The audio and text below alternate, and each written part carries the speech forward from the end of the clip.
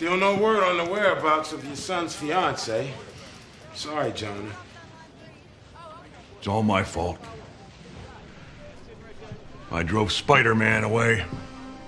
He was the only one who could have stopped Octavius. Yes. Spider-Man was a hero. I just couldn't see it. He was a thief! A criminal! He stole my suit! He's a menace to the entire city! I want that wall-crawling arachnid prosecuted! I want him strung up by his web! I want Spider-Man!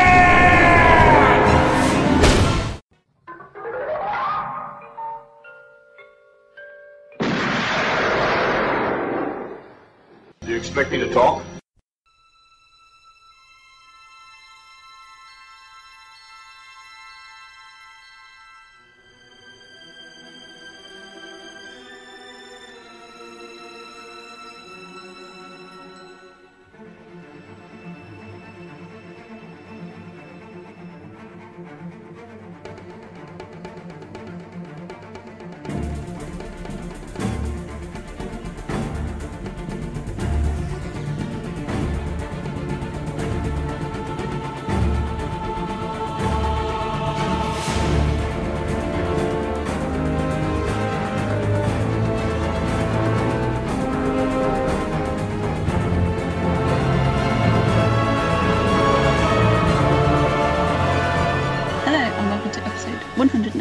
Of Do You Expect Us to Talk? I'm Becca, and as always, joined by my fellow Spidey co-hosts Chris and Dave. How are you both, gentlemen?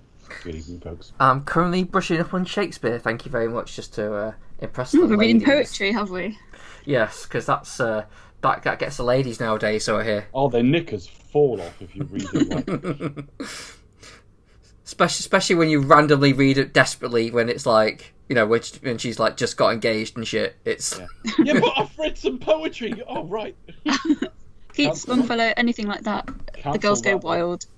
There's some logical fallacies in all of that, to be honest, but we'll get to it. Spider-Man 2. Yes, can't wait. First film grossed in the 800 millions. As is often the case with like the best sequel in a franchise, this is the lowest grossing of the three. Which is odd, really, because I mean, Prisoner of Azkaban's like the lowest Harry Potter grosser as well. You know, it's that sort of thing. It's odd because I remember when this came out, it was a summer where there seemed to be nothing on. This was like the main, like the only big Hollywood mainstream film out. I mean, they had a few Van releases. Helsing, Chris. Well, yeah, they just had like a series of just like of films that no one gave a shit about. I mean, I think iRobot was this year. I think it was. Oh gosh, yeah, that was a film.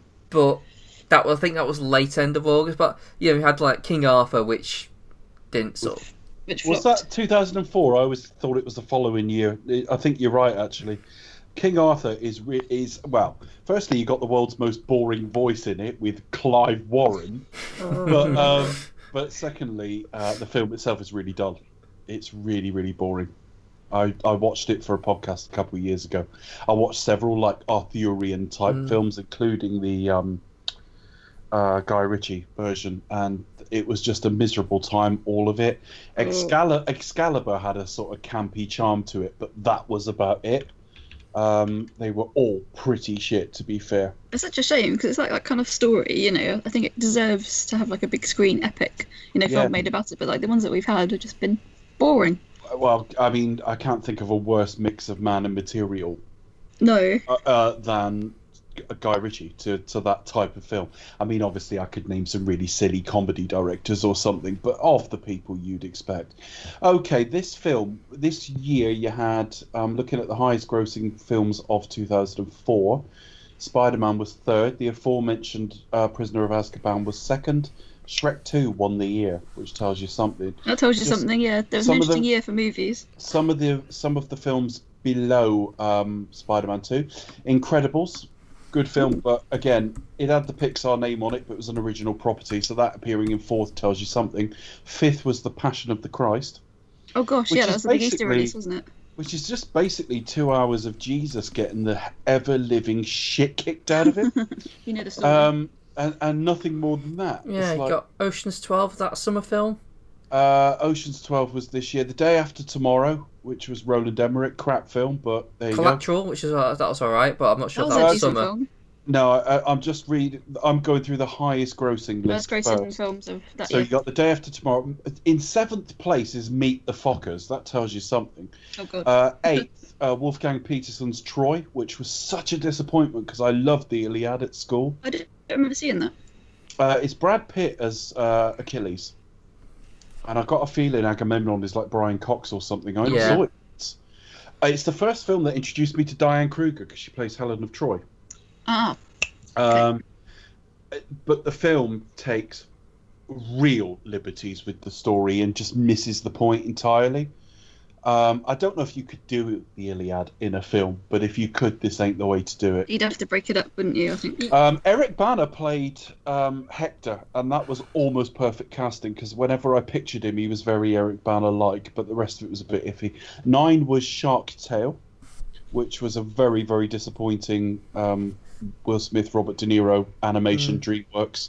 And then, as Chris mentioned, Ocean's 12. What else did we get this year?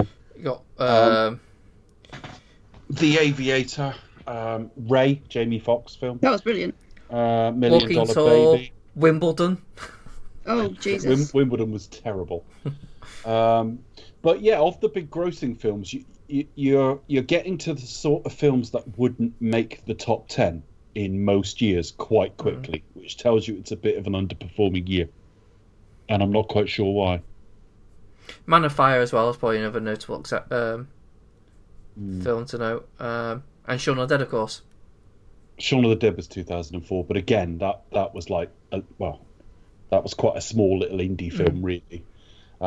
They grew in grosses as they went on, but Shaun of the Dead was not a massive grosser. It was successful. And the first Saw film. Yeah. That was I first saw one's that. all right. That I was saw that at the cinema, October. and then it kind of sharply declined. Yeah, it was. Yeah, because I do remember Apropos of Nothing being out somewhere in 2006 and talking to someone who was looking forward to seeing Saw 3, and they were every year, so that would be right. Again, in isolation, I tend to think Saw is 2003, but by logic, it can't be. A couple of sort of slightly artier films from this year. Eternal Sunshine of the Spotless Mind, That's a great film. which I walked out of and threw up immediately. I don't Oh, know. no. It had some deeply emotional effect on me. Oh bless you, I Dave. didn't cry, but I came up and throw up, and I'm Yeah, never no, quite it's sure why. not nice, is it? Sideways, a little arty Alexander Payne film of Oh, about the vineyards. Paul Giamatti, who we'll see in The Amazing Spider-Man 2, and Thomas Hayden Church was in next week. Hayden Yeah, Church. who actually will be in this next week's Yeah, film. they go sort of on a wine-tasting Napa Valley sort of Fucking Merlot. fucking Yeah, Merlot. fucking They- Merlot. yeah, they complain about Merlot, which is blasphemy in my It opinion. makes you want to buy Um, more wine. They were into Pinot Noir instead. A couple of misfires from Philistines, I this don't year. Sky Captain of the World of Tomorrow. That might be the disappointment of the year because the That art film looked great, but it just terrible. It was boring. It looked amazing. I don't think, judging by conversations I remember with people, I don't think I'd walked out of a film until about 2008. But my memory as Sky Captain is walking out of it, but I don't think I did. I must have just completely tuned out. I wouldn't be there telling people 4 years later I've just walked out of a film for the first time if I'd walked out of Sky Captain. But in my memory, it's like I didn't make it through it because it was so shit.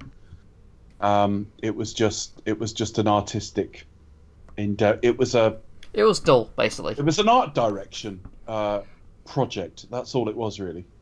Couple of other notable smaller films from this year. Fahrenheit 9/11 was this year. That was Michael Moore's most That successful. was a very interesting film.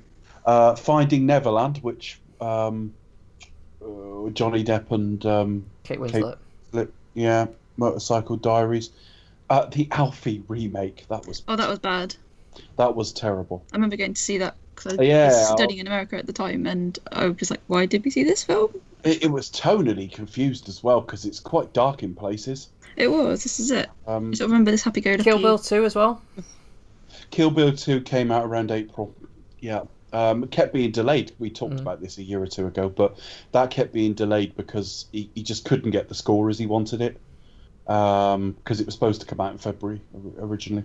So, yeah, coming back to the point that The Amazing Spider-Man 2 took about, without looking at the first one again, I think it took circa 50 million less than the first one, which is a surprise because it's no spoiler to say at this stage that this is the best of the three. Do any of us disagree with that?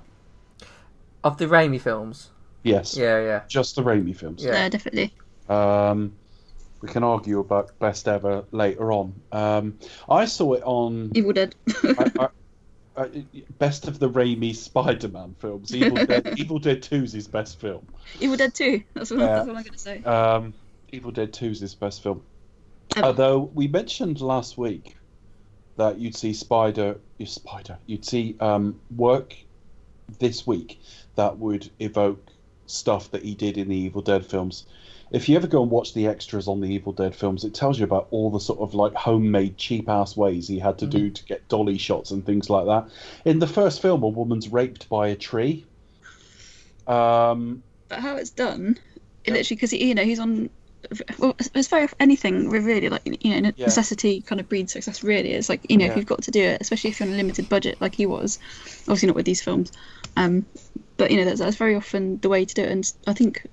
We'll get there, but it's like the transformation scene, and you can kind of tell how he, puts various shots together. Watching this and being reminded of Evil Dead films, which I've not seen for years. In brief, Evil Dead was about 1981. Evil Dead 2 was something like 87. I might have that year wrong, but if it's wrong, it's not far wrong. And the funny thing is, it's sort of a sequel and a remake at the same time, in that the first half of it almost remakes the first film. But it's sort of in the same continuity. It's really odd. But Bruce Campbell. The second one is the sweet spot, bit like this series, in that the first one is more of a horror film. Evil Dead 2 balances comedy and horror better than any other film I can think of, with the exception of An American Werewolf in London, where it's full-on horror film, full-on a comedy film, and doesn't sacrifice either of those things, whereas there are wryly comic moments in horror films. Sometimes you would probably say the Freddy films, Nightmare on Elm Street. And then you got the other end of the scale with things like Shaun of the Dead, where it's a comedy. It's got horrific moments in it, but it is a comedy. Evil Dead 2 is completely in this sweet spot of a batshit crazy film with like camera work to match, acting to match, and just shot making to match. And thinking about those things in the last few days have really made me think that actually Sam Raimi might be perfect for the Doctor Strange sequel. Can't wait. Making that. By the time he gets to the Medieval Dead, Army of Darkness, firstly, the film had two different endings. And I know people that saw the two different endings depending on where they saw it. Which is apocryphal, because I'm sure one was the alternate sort of home video take, but I have people swear blind, because he ends up going back in time and fighting zombies in the past. And there's one version of the film where it ends with him back in the present and like having a bit of a showdown in the supermarket he works in. And there's another one, the actual take I saw was where he has to take this potion and he takes a drop for every century he wants to sleep, and he miscounts the drops. Bruce Campbell's character Ash in this series is just having a very, very bad day. He wakes up at the end having missed the end of the world. And, it's legendary. It's brilliant. It's brilliant, but the film itself isn't brilliant. The Army of Darkness is too comedic. Although there are funny little moments in it. So Spider-Man 2 shows that, and I would say it shows it in two very obvious places. The birth of Doc Ock, or certainly the hospital scene. Oh, yeah. That is pure Sam Raimi. And in the very first trailer I saw to the film, it showed Spider-Man being dragged along the floor with his webs attached to the elevated train. Oh, gosh, and yeah. just about to get his balance to get up on his feet and stuff. And my first thought was, Sam Raimi's finally arrived in this series. Yeah, you can kind of tell. Do you know what I mean? It's very comic book in that there are shots in the film where you get background and foreground both in perfect focus. You don't tend to see that outside of comic book panels normally, although I have seen it since. Colour palette's a little lighter than the last film, right the way down to his suit is a slightly lighter shade of red, and Mary Jane's hair is full on ginger in this rather than she's actually red. She dyed it herself rather than wearing a wig like she did last time. Yeah, I'm not making fun of her at all. Just saying it is it's a good look. It's a distinctively lighter palette in it. It's brighter, isn't it? It's more colourful. And without going into what I think of the film first, I suppose the only other thing I'd want to say is sort of an opening impression of this whole project was when the film started. And we got the title sequence with all the sort of artwork of scenes from the first film. I just thought this film's really been made with some love. Contrast that with when I went in to see Spider-Man 3 and it was a load of lazy fucking pictures of the cast. So this is the one that feels like Sam Raimi's passion project. And it's the one where he's been entrusted with doing it properly. It's like the most Sam Raimi Spider-Man film, if that makes sense, compared to the first and the third one. It really is. What do you guys think in terms of memories of the film, going to see it, all that kind of shit? Chris? I was going to say Becca first, but... I'll put you on the spot. You heard a lot from me, so you can go next. Fair enough. Yeah, I mean, at that time, I think I liked it. But then there wasn't a lot going out. There wasn't a lot around at the time. This was a disappointing year. Yeah, I mean, I think I like. I mean, it seems to be sort of banded around as like one of the greatest comic book movies of all time, and I've always kind of went along with it with almost like sort of a faint sort of I can understand it without really believing it myself. And I don't know, I think now, as time's gone on, would you really class it as like one of the greatest, as the best adaptations of a comic book movie? I'm not entirely sure, though it is probably the better of the Raimi films, by far. So I'm a bit unsure. It is certainly better. However, it's the problems that I had with the first film are still there, and they're still there in spades, but it's better handled here, if that makes any sense. But well, I'll talk about it more as we get into it. But yeah, I think in terms of my thoughts, I think that's really where I am with it. It's like it's a flawed trilogy in my opinion, but this is the better one. This is one of the better, more well crafted, more fully rounded. You know what I mean? It's more coherent as a piece. But again, I think the problems with it are like how Peter Parker's handled and just things like that. But what do you guys think? I would pretty much agree, sadly. I sort of remember, I think this is probably one of the high points from 2004. As you mentioned, Dave, just sort of looking at some other films that came out of the year. I feel like Shaun of the Dead was probably like the high point, like Layer Cake. Bridget Jones. Oh, I forgot Layer Cake, but again, Layer Cake was quite a small film. It was very much. It led to huge things for Daniel Craig, but very much now it's more of a cult classic sort of I only saw it for the first time about 4 months ago. What? Yeah, no, I'd never got round to it. What? I've seen it now though. Yeah. No, it definitely is. It's one of those films where it's got a great cast, and you obviously what they've gone on to become. We also have Shrek 2, obviously The Incredibles, as you mentioned. Shrek 2 is probably the best Shrek film, as I recall. Shrek 2 is probably the strongest of the Shrek films, having only seen all of them about once. The Shrek of this movie.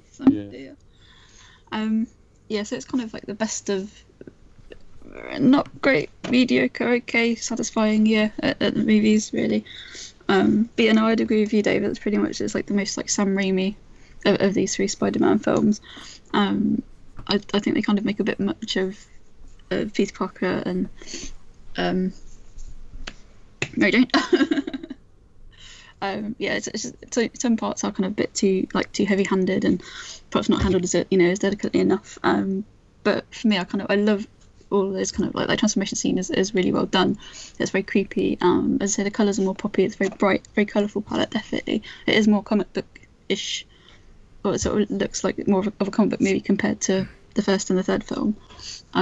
For me, it's too long. Oh my gosh, shave off half an hour, and you're fine. I think just the problem goes on too long. I think also the main problem here is like I think like with the Marvel films, they've got like proper set pieces that feel different, whereas here it's just like fighting Doc Ock again. Okay, then fighting Doc Ock. That's what it kind of feels like. It feels just like it feels like sort of the same. I mean, I suppose like the last week's bit like that as well. It's just like, right, okay, then he fights Doc Ock in a different location this time, and grabs someone that Peter cares about, and they say, do you know what I mean? There's no real like. Oh, I think there's a couple of major things this film being so highly rated leans on, and I think the train scene is a lot of it.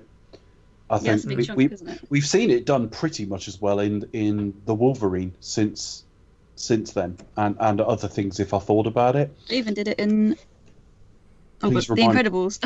I knew there was something else, but they've done these sort of train fights since, and I don't really count Skyfall because that's part of a multi-bit sort of sequence. Definitely. It's a bit of a trope, isn't it? I mean, I'm not saying it's a bad thing, but it's kind of like it's a common theme, it's a common trope. I recall the Wolverine did it really, really well. The 2013 Japanese set Wolverine film. Mm. That had a big train sequence, and there's been one since, but I'm absolutely blanking on what it is. And of course, Paddington 2. That's to be expected, though. But I think it just stood out. There was some excellent shots in it, the birth of Doc Ock and all the rest of it. And I think also, I get the impression in fandom Doc Ock has a little bit more fan affection than even the Green Goblin did, and to see him come to life and played well. I think he's a big Marvel fan as well, wasn't he? You can see that. Yeah. Known for being a big fan of Marvel, and especially Spider-Man. Yeah, and as I say, I just watched this film and I just thought, I can see you in doing Doctor Strange now. But I think it lent on that, and I think the critical acclaim for the film lent on a little bit of that, but also the attention that was paid to sort of the inner life of Peter Parker. Mm. There are so many scenes in this film where you can see what he's thinking, and we're focusing on his difficulties. You alluded to that last week. We see this Peter Parker go through it a bit. So I can see where the strengths lie, but the weaknesses are logic. I mean, there are so many logical fallacies in this film. Just we'll come to them one by one. It's like, well, it's one of those ones you really have to suspend. Does Mary Jane know there or not? Oh, right. Well, she would have to, but there she's surprised. And hang on a minute, and there's lots of that through this film. Get Peter Parker's attention by throwing a fucking car at him. I splattered him against the wall of the restaurant. Sorry. Do you have any other leads? They belabor scenes too much, but I mean, I don't know if Becca's right with half an hour. I don't know, but certainly. Well, for me, it just seems a bit too long. That's just me. You could tighten it significantly. I mean, it gets even worse next week. I mean, there's a scene next week that I won't spoil here too much for people who either haven't seen it or want to come to what I say about it fresh. But there's a scene where May is talking to Peter. I think it's about how she was proposed to, and we're one level of detail away from, and then I scratched my bum and breathed in, and then I breathed out and looked left. I mean, it's just belabored horrendously. There are conversations in this film that does this, that it's like you've got all the salient points across now, move on. He loses his powers. Well, I understand that there's a lot, and I think a lot of writers reporting on this film gave that almost too much credit, in that they wanted to sound smart by seeing a load of subtext in that. Yeah, I think that's part of the problem you got. Obviously, it's writing is a collaborative process, but because you do have many books. I think here's the question I thought about this film, and maybe I could be cleared up on it, but I thought the idea of him losing his powers was a little bit of a. It kind of wants its cake and eat it. There's an idea of like him completely losing his abilities, powers when he needs them, and then there's that conflict. and there's the idea of him choosing to actually give it up despite him actually still able to do it. Those are two different things, and I think sometimes they introduce both aspects to kind of give maybe Peter like a bit of an excuse to let him off the hook a little bit. It's like, well, I'm losing my powers, I might as well give up a little bit. And I think it kind of you lose the kind of like the deferment. I'm giving it up. He gives up his powers effectively because he wants a normal life, which might include Mary Jane. Yeah. But early in the film, she sort of makes a bit of a play for him, fairly subtle by the standards of these films, and he blows her out. And the next thing, he's reading poetry to impress her. And it's like, but you just turned her down. And then later on, he goes back to normal, she makes another play for him, and he turns her down. And it's like everything seems to have to go through the wash about 4 fucking times. And I use the number 4 deliberately because we get 4 different scenes of him losing his powers. It's overkill. So you could lose 2 of them. And you kind of with Mary Jane, like, Mary Jane, just fucking give it up. Why are you still bothering her with it? Yeah, we're not sold the relationship at all because he's still a creepy fucking weirdo. You know, she marries, or she's about to marry Mr. Hunky fucking astronaut man. Yeah. And, you know, she kisses him upside down, which reminds her that she actually got more excitement from Spider-Man, who the film seems completely unsure whether she knows that's Peter or not. Because that tells you she does know, and at the end of the film, when he reveals himself, she is genuinely stunned. So that doesn't make any sense. Like I say, scenes get belaboured terribly. The whole Doc Ock thing is, he's good in it, but they have a fight. Peter's enhanced. You know, he's super strong. He can he can throw a car around and things like that. Doc Ock's arms can, his body can. If Spider-Man punched him, he'd fucking crush his face. So the two really aren't evenly matched, are they? That doesn't really work. The whole May losing money stuff, great. You know, you're trying to put a bit of meat on the bone of this family and the stakes, and you, Sam Raimi, and writers clearly care. You mind the emotional subject matter of this material. So, in which case, I've got a fair amount of respect for what you've done here, because this is not a cynical exercise. It is the sequel to, at this point, the highest grossing superhero film of all time. Mm-hmm. At this point, not unadjusted, I wouldn't have thought. I imagine certainly Superman 78 unadjusted. You know, if you adjusted, would be higher. But anyway, and yet you're interested in May, and you're interested in. But then they hedge their bets on where the May knows, and it's like, Peter can't afford an apartment, she can't afford a house, why don't they pool their resources? Well, it makes no sense either way, because Peter's like trying to fork out money for an apartment in Manhattan where she lives in Queens. It makes no sense. It's like, you live near enough Manhattan anyway. Yeah, exactly. I didn't quite get that. It really makes no sense and why it doesn't. And if it's proximity to, given how much it costs as well to actually try and get a place in Manhattan, it's like, well... Yeah, I mean, it's just absurd. It's just off the chart. It really is. Anything we'd ever be able to afford. Ridiculous. So, and you think, well, okay, if he's in Queens, is that a problem for him doing the Spidey stuff in downtown Manhattan? Well, he did it in the last film. So, I'm making it sound like it's a terrible film. It's not a terrible film.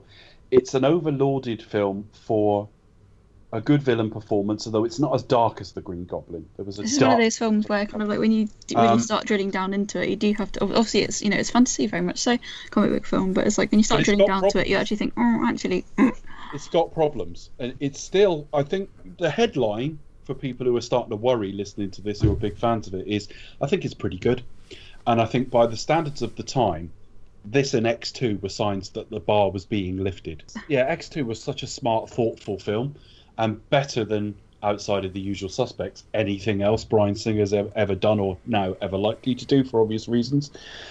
But Alfred Molina was great in it. He brought a humanity to it.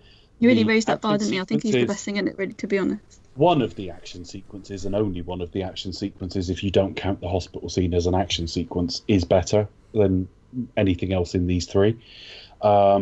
and I think that's quite memorable. But we get an awful lot of time with Peter, and Peter is still annoying. Even if you like Tobey Maguire, which I very obviously do not, Peter's a bit of a bellend, really.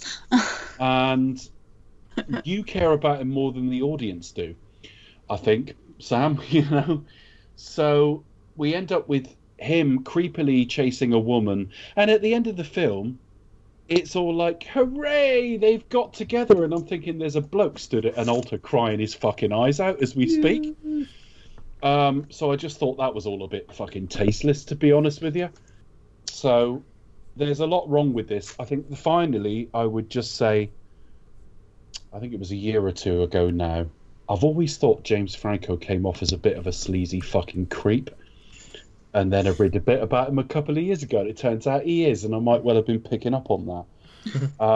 He's a fucking arsehole in this film. He's meant to be a bit of an arsehole in this film, but from he's meant to be anyway. But he's he is towards Peter. But when he's walking around and going on about the Nobel Prize and taking off flash sunglasses, I'm like, you're a prick. If Peter was a decent human being, there's not a chance they wouldn't be friends. I mean, I think that's the whole point, though. There's problems with the Harry thing as well, because like Harry seems to sort of like jump to like what one gets to sheer hatred. I mean, you think about in the last film, it's like, look, you didn't even like your dad, and now like you have like one brief moment of reconciliation, or like kind of like a bit, you get a bit down and you go like, oh, I guess you were right, Dad, to like, I must avenge my father at all cost, I hate Spider-Man. And at the end of the last film, you were clearly unhappy that Peter was clearly close to Spider-Man one way or another. But it wasn't the all-out get drunk and slap him that it is in this film. Then towards the end of the film, you've got him hearing the voices of the Goblin. Well, that problem with Norman came from the serum.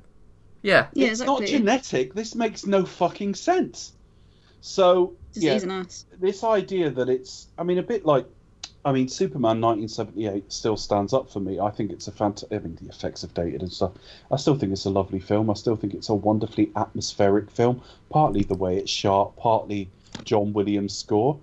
But a bit like, as much as I love 2/3 of Superman 1978, we sat down and said the third act is a mess.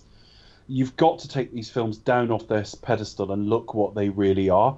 This is the superhero environment of the time beginning to raise the bar, but it's a significantly problematic film in places. But it's the best of the three. Yeah, it's still my favourite of the three, definitely. And for everything I've just said, I enjoyed it, and I didn't love the first film, and I know damn well I'm not going to love the third one. Yeah, I think we're all going to be like, no, not a fan of that. It's still fairly well paced as well. Like I said last week, it's still watchable.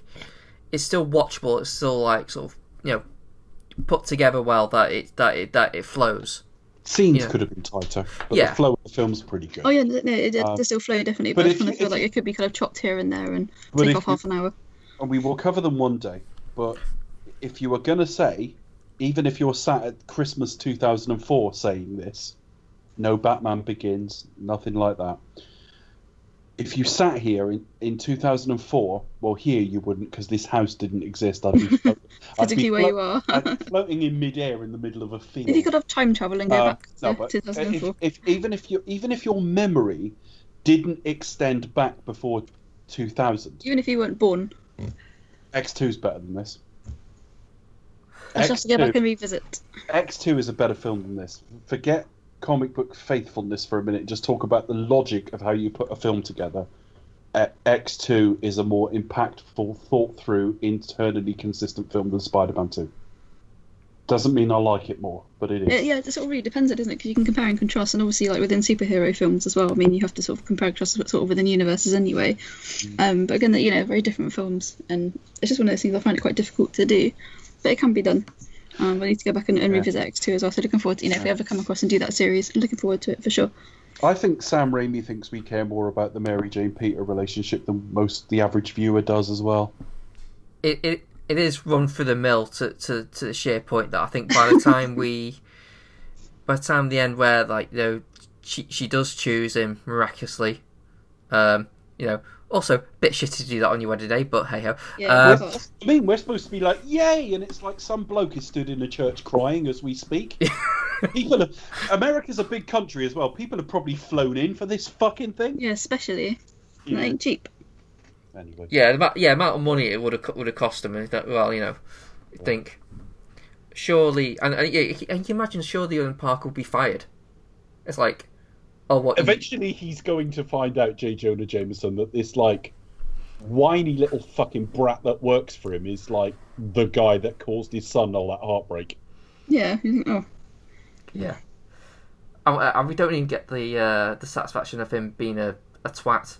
Usually these films, like, it's either like, oh, the other guy's like a bellend, so we don't feel sorry for him when. No, he's perfectly fine. Yeah, I mean, he's a bit colourless in the construct of this film because we don't get a lot of him, but we see that he's well educated, well decorated, well dressed. I'm assuming fairly good looking, certainly better looking than Toby fucking Harry Field face Maguire. Christ, the scene where he's straining to keep that train in place. That doesn't look very good, does it? It's quite ungainly. No, his face seems to morph a little bit into Joaquin Phoenix, actually. But yeah, and we don't get a lot of his personality. We don't get a lot of his link to Mary Jane, but he is at least a decent guy. I think with Parker as well, particularly the film does labour. Like, I sound like just whining about the film now, but I've just noticed. But doesn't matter. But one of the things that I did notice is it's done well, but again, it's just overkill. Like how much Peter Parker plays up that helpless guy that nothing goes wrong for him. You know what I mean? It's like he tries to grab a drink and it's empty, and he just gets someone picks the last hors d'oeuvre, and he never seems to sort of. And he's about to take a photo, but by the time he takes the cover off the lens, they've walked away. It's just constantly stuff like that, and you're thinking like it plays up the angle of like, oh, nothing seems to go right, isn't it? And they make a real mistake. They make a real mistake, or they do for me anyway. They do it again next week. That his landlord's daughter, my only thought whenever I see her is she's a better match for him. I thought that as well. And yet it goes nowhere as well. Like I'm sorry to say that I completely forgot about her, and yeah, it doesn't really go anywhere. It does go nowhere. I think they share cake next week or something. Yeah, I completely forgot about that storyline. And I was thinking, well, what was the point? I mean, she's nice to him, and then she likes him. She offers him cake, and then that's pretty much it. That's where it stops. All you've done is remind us that the main two in this film don't really have the right chemistry. No, it's a shame. I think they will in later iterations. When we go into... the Garfield films, the central relationship in that is terrific, whatever you think of the films. But then they had a real-life relationship, didn't they? So there was a natural chemistry. Yeah, there's a bit of a crossover there. I'm not going to insult Kirsten Dunst, because I don't think she's bad at all. But like Emma Stone is a different level of talent to Kirsten Dunst. And I would say Andrew Garfield's a different level of talent to Tobey Maguire, but I'm aware I could belabour that point too much, so we'll leave that for a minute. But Tobey Maguire was nearly replaced. That really lame joke where he falls, I think the third or fourth fucking time his powers fail, and he's like, "Oh, my back." That's an in-joke written in. That was an in-joke written in because he. Yeah, he did have back problems. He injured his back for Seabiscuit, which he filmed before this. And I can't remember if he was demanding more money or what, but it was partly they weren't sure he was going to be ready in time, and partly I think they would have quite happily taken the excuse because there was some sort of dispute. Kirsten Dunst around this time was dating Jake Gyllenhaal, and she was pushing hard for him. Hey, my friend Jake. And Jake Gyllenhaal very nearly sort of took the role. He ended up appearing in it, 15, 16 years later? He ended up appearing in a Spider-Man film, so he made it eventually. Again, I think Jake Gyllenhaal is more talented. I've never warmed that much to him either, to be honest. But I met him in person. He's lovely. Yeah, lovely so man. I've heard, and his sister's a very nice person as well. Apparently, they're just nice family. But I mean, now Kirsten Dunst has a child with Jesse Plemons, which I didn't actually know about. But the last thing I saw him in was as Floyd Landis in the Lance Armstrong film with Ben Foster. And I think he's one of those good character actors. Like whenever he pops up, he always gives a great performance, and he sort of improves everything that he's in. I think the journalist that Ben Foster is kind of eerily Lance Armstrong in that film as well, but the journalist that uncovered him, who I've read his book, I've read the real journalist book and seen him in documentaries, but he's played by Chris O'Dowd from the IT Crowd, who also appeared in a Marvel film because he was dating Natalie Portman, wasn't he? Oh, of course, yeah. Oh my gosh. Who'd have thought the guy from the IT Crowd dating Natalie Portman? Yeah. Have you tried turning her on and off again? Yeah. So yeah, but anyway, he was able to make it into the film, and for the sake of verisimilitude and everything matching, no problem. I keep on about him, but my problems are him, but my problems are also this version of Peter Parker. I think sort of Sam Raimi's dragged it out of the pages of the sort of Silver Age, and it doesn't quite update in the right way, but we'll get to it. Shall we discuss this film sequentially, folks? And why not? And why not? I like the title sequence. I just want to say that. I just like the artwork. The title's say that's another reason why this film is better. This has an amazing title sequence. It makes next week look lazy because it's all styled really the same, but it's photographs instead. Yeah, I think this was like kind of used as an example of like let's not constantly do origin stories, because like we can just like tell like an origin story like in the title sequence, and I think just go straight to his retirement. Fuck it. But I think they actually, I was trying to think of an example of when it was used, but I think it's actually been used in The Incredible Hulk, wasn't it? The Incredible Hulk, the title sequence is basically the birth of the Hulk, and we cut straight to like a few years on. Mm. So, but yeah, this is basically a recap of the first film, more or less. But it's just slightly on Spider-Man. It's at once. It looks like the actors. It looks faithful to everything, but it's got that sort of comic book stylization to it as well. It's really nice. And so where do we start though? We start with him. It fades from artwork to a photograph on a billboard of Mary Jane. I think it's a jeweler's actually, but it's a picture of her face. And again, this guy can't even like see her. There's a scene coming up later that's so creepy around this, but like you can't even ride a bike straight when there's a picture of her. We start with a bit of voiceover with him going, I'm Spider-Man, paid to do a job. I've had to put everything else behind me. And he's delivering pizzas, isn't he? Yes. Trying to. Well, he's on his way to the pizza place to pick up pizzas to deliver, but he's late because he was doing Spider-Man stuff. And the address on the pizza delivery shop is the same address as where Doctor Strange lives. I had to think there for a minute. Oh, that must piss him right off. Trying to read a medical book and pick out a watch, and there's pizzas being... Yeah, see, that pizza place actually is a real place, though. It's Joe's Pizza. Yeah, it's actually Joe's Pizza, isn't it? If you can go there. Yeah. And I have. Hey, I was going to say, you've been there, didn't you? That's not Joe, though, is it? No, that's not Joe. Did you get your pizza in half an hour? Was it under half an hour or whatever the time promises?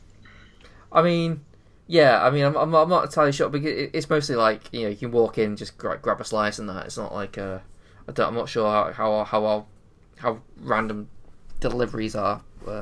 Thanks for discounting the $15, but it really doesn't stack up against the 400 quid I spent flying you. Next time we go, let's go. Yeah. We can do all the movie locations of New York. So basically, I don't know how realistic... I don't live in New York, obviously, and I've had, like, pizza on a street corner sort of thing, I think, but I haven't... No, I mean, I suppose there's bikes and there's walking and there's ways of doing it, but having been in central Manhattan, I find it hard to believe anyone would actually make a 29-minute guarantee. It's probably not 20. I'd pluck that out of thin air, but it does seem a little 29 bit. minutes. Oh, it's 29 minutes. I was right. Okay. And Peter's got there with about 7 minutes to go, and he's got to go. I forget what he says now. 42 blocks or something really fucking stupid. Basically, you've got a long way to travel, but in a short space of time. And he's like, if you don't make it, you're fired. And he's like, I was into Toshi to get some power converters. Yeah, it's a little bit like that, isn't it? Oh, he's doing my head in straight away. And that helmet on his head, he looks a fucking helmet. I'm trying to see. I recognise the guy who played Joe, but I'm trying not to hold us up while I look for it. But yeah, so he just basically starts racing down the road to like on his scooter, and it's not working out. So he races into an alley, changes into Spider-Man, and sort of takes off with them. But then he has to stop partway through to stop some kids from being run over. I think that may have... It's either that or him landing with May as the first public production still I saw from this film. But to cut a very long story short, he drops the pizza on the balcony in it's a very stylized Manhattan, very vanilla sky. Yeah. With literally a vanilla sky. Quite literally. Well, you notice it in the last scene of the film as well. And there's a joke of him getting the pizza back off the guy, and that guy he stole that guy's pizzas and all that shit. And when he gets there, he's late. The receptionist who says I won't pay for it is Emily Deschanel from Bones. Zoe Deschanel's two things about this. Firstly, it's Zoe Deschanel's sister, so it must confuse her when Tobey Maguire opens his mouth and speaks with her sister's voice. And secondly, she is literally the same age as me to the day. No. Emily, yeah, that's day, month, and year. Oh, birthday twin. Yeah, I share birthdays with other famous people, but like she's literally You got a famous birthday? Oh yeah. Bobby Charlton, Dawn French. Oh. What's he called from True Blood? The guy. Oh, that guy. The one who plays the guy who Billy. played the vampire. He's about 7 years older than me. There's a couple of others as well. Very exciting. I know our listeners must be fucking masturbating furiously. Yeah. So who do I share a birthday with? What's your birthday? 2nd or 3rd? 3rd of August. Yeah. I always get it mixed up. 3rd of August. Hang on a minute. Let's have a look. Let's find out. If you've got a celebrity birthday, please drop us an email. expectedtalk@gmail.com. Well, we'll all have celebrity birthdays, just which ones? You will. Tony Bennett. Oh. He's fucking 94 in the next month. No. Yeah. I mean, I knew he must have been knocking on a bit, but you still imagine him walking around with that, Alec Baldwin style with that microphone. Eric Bergman. Tom Georgeson, he's an actor. He was he was in a TV show called Between the Lines, but he's been in loads of stuff, including he was the main bad guy who was Otto's boss in A Fish Called Wanda. That's Tom Georgeson. Oh. Terry Wogan. Oh, good. Yeah, that's it. Martin Sheen. Wogan. Martin Sheen. We're all Wogan, eh? Hang on a minute. John Landis. Oh, legend. Ozzy Ardiles. This is a boring podcast. I'm really sorry, folks. We'll move on. And Becca's birthday was the day Cubby Broccoli died. Yes, but unbeknownst to you, Dave, I actually share a birthday with Toby. Unfortunately. Do you? God, unfortunately. Embarrassing. But also Vera Wang. So, the famous designer Vera Wang. So ups and downs. Well, famous. Who's she? Okay. she's very famous, Okay. So, JJ as well. Share a birthday with JJ. Got his pizza bit. He's got fired. What next? Does he go home? Oh yeah. It's his birthday. Yeah, he's fucking noticed. Yeah, I'm pretty sure it cuts to him like JJ saying like you're fired because he's trying to like give him non-Spider-Man photos. Yeah, he's gone into a newspaper that lives on breaking news in one of the biggest cities and best cities in the world, and he hands over like an arty photo of an old man on a bench and stuff like that. It's like, I don't know what was going through his fucking head, but he's about to be fired, and eventually he relents and hands over a photo of Spider-Man, which is masked menace terrorizes city. I thought we saw him go home because he goes home and it's his birthday. Yeah, and he has. He'll go surprised and he goes like, "Oh, what's this for?" It's your birthday, you idiot. You really are a knob end. Yeah, Mary Jane and Harry have turned up, and they're all smiles. It's a and then rocking Harry party. says, it's a rocking party. And They the all best sort box in of, the world. they all gangbang Aunt May. Oh, God. She's like, ooh, right? And yeah, no, that's not what happens. The world needs a hero. I believe there's a hero in all of us.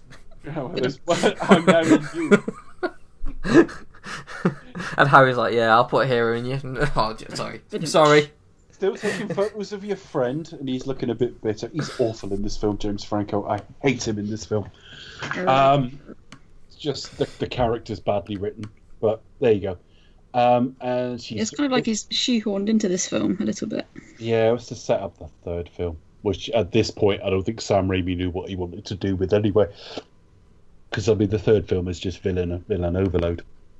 But so yeah, Aunt May skint. She's on the verge of losing her house, but that'll sort of come up later. Does he have a chat with Mary Jane out the back now? Yeah, so it's after like everyone, like sort of everyone's kind of like fallen asleep.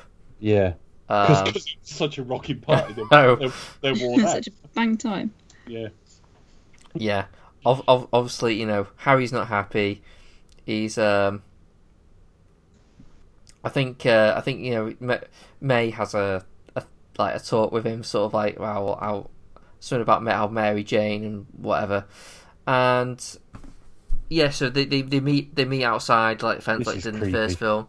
This is creepy because she touches his face at one point, and it's like Frodo when he's like fingering fucking One Ring.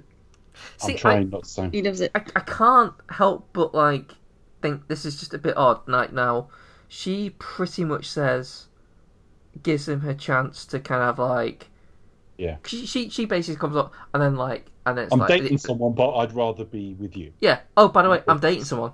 It's like, well, what are you doing then? Right. So either you're dating someone and you don't really like them, but they'll do for now, and you're trying to tip the nod, or you've got to the end of the conversation. He's kind of not giving you what you want, so you're just going to go, well, I'm seeing someone anyway. But it turns out she actually is. And it's been pretty serious. And it's pretty serious. And it's like, revenge marriage never really tends to work out. You know? I've known, I can't think who now, but I'm sure in my life I've known people who've married effectively on the rebound as an element of... Oh, God. Not spite, but like almost trying to show the world they're over it. And part of that is aimed at the ex as well. So I don't know what the fuck's going on here. That's a crazy relationship. When she touches his face, there's a bit in Lord of the Rings where Frodo is sort of later in the films, and he's rubbing his finger round the ring. That sounds dodgy. But his eyes does, sort of fall back in his yeah, head. It happens here, and it's like, you creepy fucker. It kind of makes you not like Mary J, MJ, really, doesn't it? Because like, well, why are you coming on to him if you're like... Yeah, and do you know what my overriding thought when I watched this today was, on this scene, apart from that's really creepy, because I don't think I'd noticed how much he luxuriates in the touch on his face. But my first thought was, well, this is ultimately flawed, because the pair of you just need to fucking grow up. That's what it is. It's like, you're like, no, I'm not dating you, and you're like, well, I'm seeing someone. And it's like, grow up, for fuck's sake. Am I meant to be invested in this? Yeah, I mean, I think to a broader point, I think the problem, particularly with this Peter Parker, is that he just needs to get a fucking grip. Yeah. Because he just doesn't seem to... I know... Apologies if this expression upsets people. I know it's like probably not, but you know, he needs to just fucking man up. Do you know what I mean? Either like, you know, just get over it and move on, or you know, do you know what I mean? Just stop fucking just like badgering about. You know, if commit to being Spider-Man or not. Do you know what I mean? Like, or there comes a point where it's like, on the one hand, I appreciate the attempt to show the inner dilemma and add some depth to this. But it goes on so long through a film that feels fairly long that eventually you just go, oh shit, or get off the pot, for fuck's sake. Yeah, pretty much. That's what it is. And it's all to do with the way it's acted, played, and belaboured. And again, not at any point, not at any point would I believe Kirsten Dunst would want this fucking guy. But Kirsten Dunst doesn't do enough in the character for me to think that she's any fucking great prize either. But anyway, so do we go straight to Otto Octavius now? No, so he's at university. There's there's stuff about him being late, obviously, because he's doing Spider-Man stuff. He's late. Kurt Connors, who we'll see in the reboot. Yeah, he pops up, doesn't he? Which makes me think they'll see those plans to sort of do him as a lizard later on in another film. I think they were keeping their options to do it. He was contracted, I believe, for more films, and they reserved the right to do it, sort of thing. But I mean, he was only ever a bit part character, but they played up the missing arm. Yeah, I'll say they still got. You can still see the fact that he's only got one arm. Whereas they could have just put a character in called that as a little Easter egg, but he's, I guess at the time they didn't know kind of which way it's going to go or which way it's going to work out, did they? I mean, yeah, or what they feel like doing. Exactly. I mean, it could have been that when they came to cast. At least with Nolan, and his Batman films, he tried to select the villain based on the themes of the film. So the first film is very much about mastering your fear, so it's the Scarecrow. The second film is about escalation and dealing with chaos, so it's the Joker. Yep. The third film is about physical decline, so he puts him up against Batman's biggest physical threat, Bane. He's like. And I just think with this is a bit 90s Batman sort of series problem in that you go with one of the biggest villains and then who's next? Yeah, it's up and up and up, and you kind next. And you can't stop. I think the hierarchy's a little bit less clear with Batman than it is with Spider-Man than it is, say, Batman's Rogues Gallery, because Batman's chief antagonist is the Joker without question, whereas you could argue who might go first in this. But there is an element of... Yeah, that's one of those things, really, isn't it? They've picked Doc Ock because it's film 2, not because Doc Ock is germane to Peter's journey in this film. But that only really became a thing with Nolan, to be fair. So, I don't know who would the Spider-Man arch nemesis be. I don't know. Again, he's just got no control on his life. He's turning up to class, and he's like, "Class is finished. Hence, I'm stood here." And he's too busy being Spider-Man. I think the problem with the villains in terms of the Raimis particularly is they kind of almost like the same kind of thing. It's almost like they're really kind of good, or they're not all that bad, but something happens that kind of that makes them go crazy. Do you know what I mean? With Goblin, and it's not their fault really. And even in the third film, I mean, it's terrible in the third film, but they try to humanise him with constant talk of his fucking daughter. It's that kind of, and one of the things, the thing with the Raimi's films, it does make me obviously I know at least in the third film you have Venom, which you'd probably say is a flat out villain. The Eddie Brock there is wasted as fuck, but yeah. But again, it's it's not. If you want to see the Venom story done right, watch the 90s fucking cartoon, because they've got a 3-part arc, the symbiote thing or whatever it is. Yeah. And it takes you through it. It takes you through it bonding to him first and so on. And again, it's done for a cartoon audience. There are limitations in it. It's much shorter, but it's the main beats of how you'd want the story done. You'd have done. Firstly, he should have been the only villain in a film with Venom in it, not someone given 5 minutes, but it's set up perfectly in a film where you're exploring good and bad. You didn't need the Sandman in that film, but he seemed to be the chief antagonist for some fucking reason. It's something that you set up pre-film, so you have a film with him in the black suit and dealing with that, and then you set up Venom as the villain for the next film, wouldn't you? It'd be along those lines. Yeah. One of the final, almost the now with the Marvel post-credit sequence. In the post-credit sequence, it bonds to Eddie Brock. Simple as that. But anyway, there's lots of different ways you could do it. I'm not saying it had to be exactly but anyway, that's a conversation for next week. Doc Ock is, I think, 90%. Well, a high percentage of the effect of the character in a positive note is the way he's shot and the effects and stuff, but also Alfred Molina. I just think you put most other actors in this role, it just wouldn't have been as good. I just think he was just very, very good in the role. And it was very much like, oh, who's this guy? So to credit to Raimi, it shows that you don't necessarily need a name. You just sort of hire an actor that you like and does a good job. Alfred Molina's had a wonderful career, but he wasn't a massive movie star. Yeah, because I remember at the time, like, oh, who is this guy? Like, I heard us, he's in Raiders in the Lost Ark. So I was like, who's he in Raiders of the Lost Ark?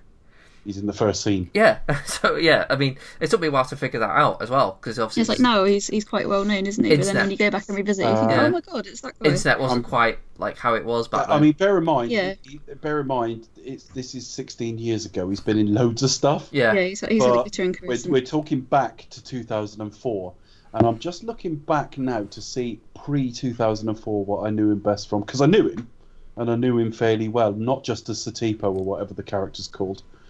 Wouldn't he be in Shirley Valentine? Yeah, that was Tom Conti. Oh, was it? Oh, sorry, I'm getting mixed.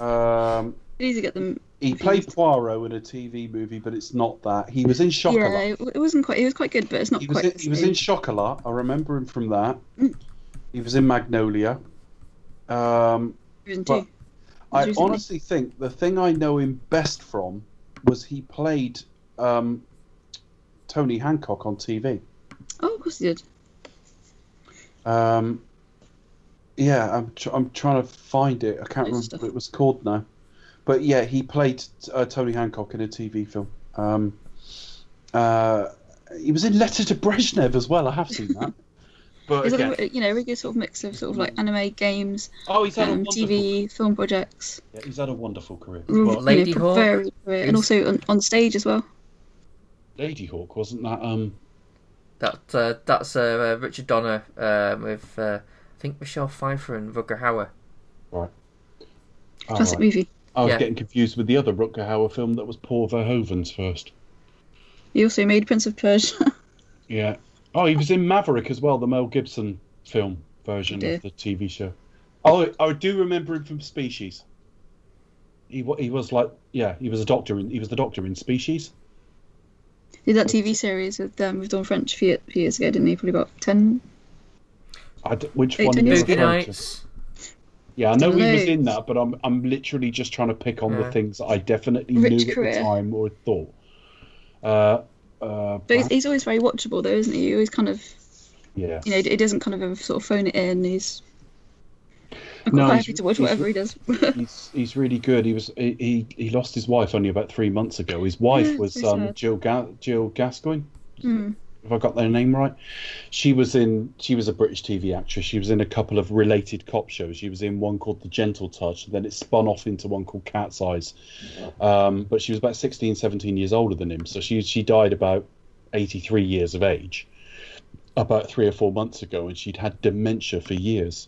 And she was living in her home and everything. He hasn't had an easy ride in the last few years trying to care for her and stuff like that.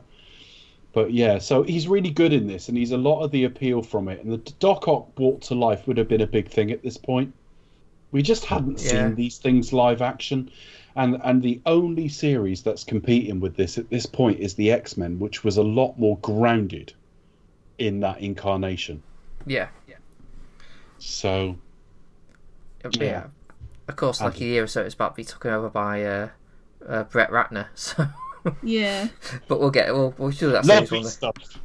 Brett Ratner, a lovely human being. Oh God. Great doctor.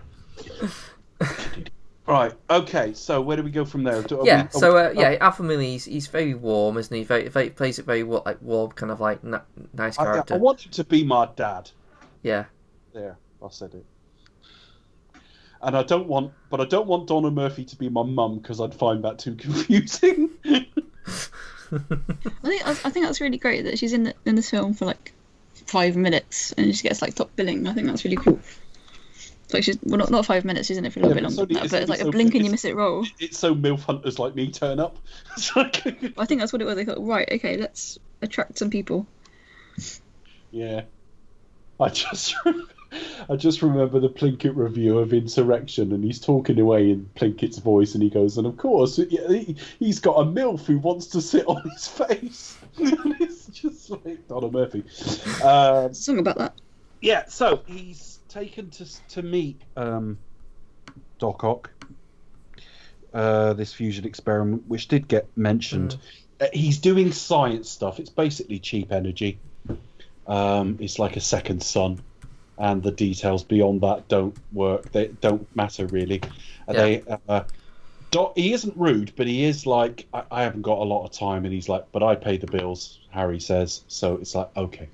So he sits down and has like tea with Alfred and his personal MILF. And this conversation makes my teeth itch. It goes on a bit too long. It's kind of nice. It's a little bit cheesy because it's all the quote unquote adults talk to the teenagers in homilies. That's all they do in the entire fucking series. It just goes on a bit too long, and I like I say, he's a whiny little twat. I don't care, but Alfred Molina, you get a sense of him as a decent man. His wife is there just to humanise him. The fact she's killed immediately is a waste. But it's to humanise him and play up the tragic figure, you know. Because there's a bit when the experiment happens where he starts it up and she looks so proud of him before it goes wrong. So they've obviously got a very strong marriage. But he tells her, he asks if he's got a girlfriend, and decisive Peter Parker of this series is like, I don't know. Well, you haven't. Pete. The answer's no, Pete. Fucking, it's like, are we supposed to root for this bellend? And he's like, read her poetry, and it's like, but he turned her down 5 minutes ago. Now the film has got him obsessively boning up on poetry, whilst his colours run. We've even got to watch him do his fucking laundry. It's like, we get it. He's having a tough time. That will do. That'll win the heart of any girl, you know. But I think it works because he is just so warm when he's like this. It's meant nicely as well, and it's only semi-serious. I don't mean he's winding him up per se, but he's not saying do that and you'll definitely get her. He's just being like warm about his memories with his wife. You know, I read her some, and you know, this is how we met and stuff, and it plays okay. It's just this film has got a terrible habit of getting 2 minutes of information across in 7 minutes. You know, that's its problem. And again, I'm making it sound like I don't like it, and it's not true. I do like it, but lauded. You know, sit and really watch it. It's got some flaws. We go on to the experiment now, don't we? I think I'm trying to remember that. I did write notes and I've lost them, sadly. But yeah, more or less we can. We can go through to that. It's all right. But yes, obviously there's the through line is like Harry's like sort of trying to fund this. Harry's funding, Oscorp is funding it, which is now obviously Harry's company, even though it was bought out in the last fucking film.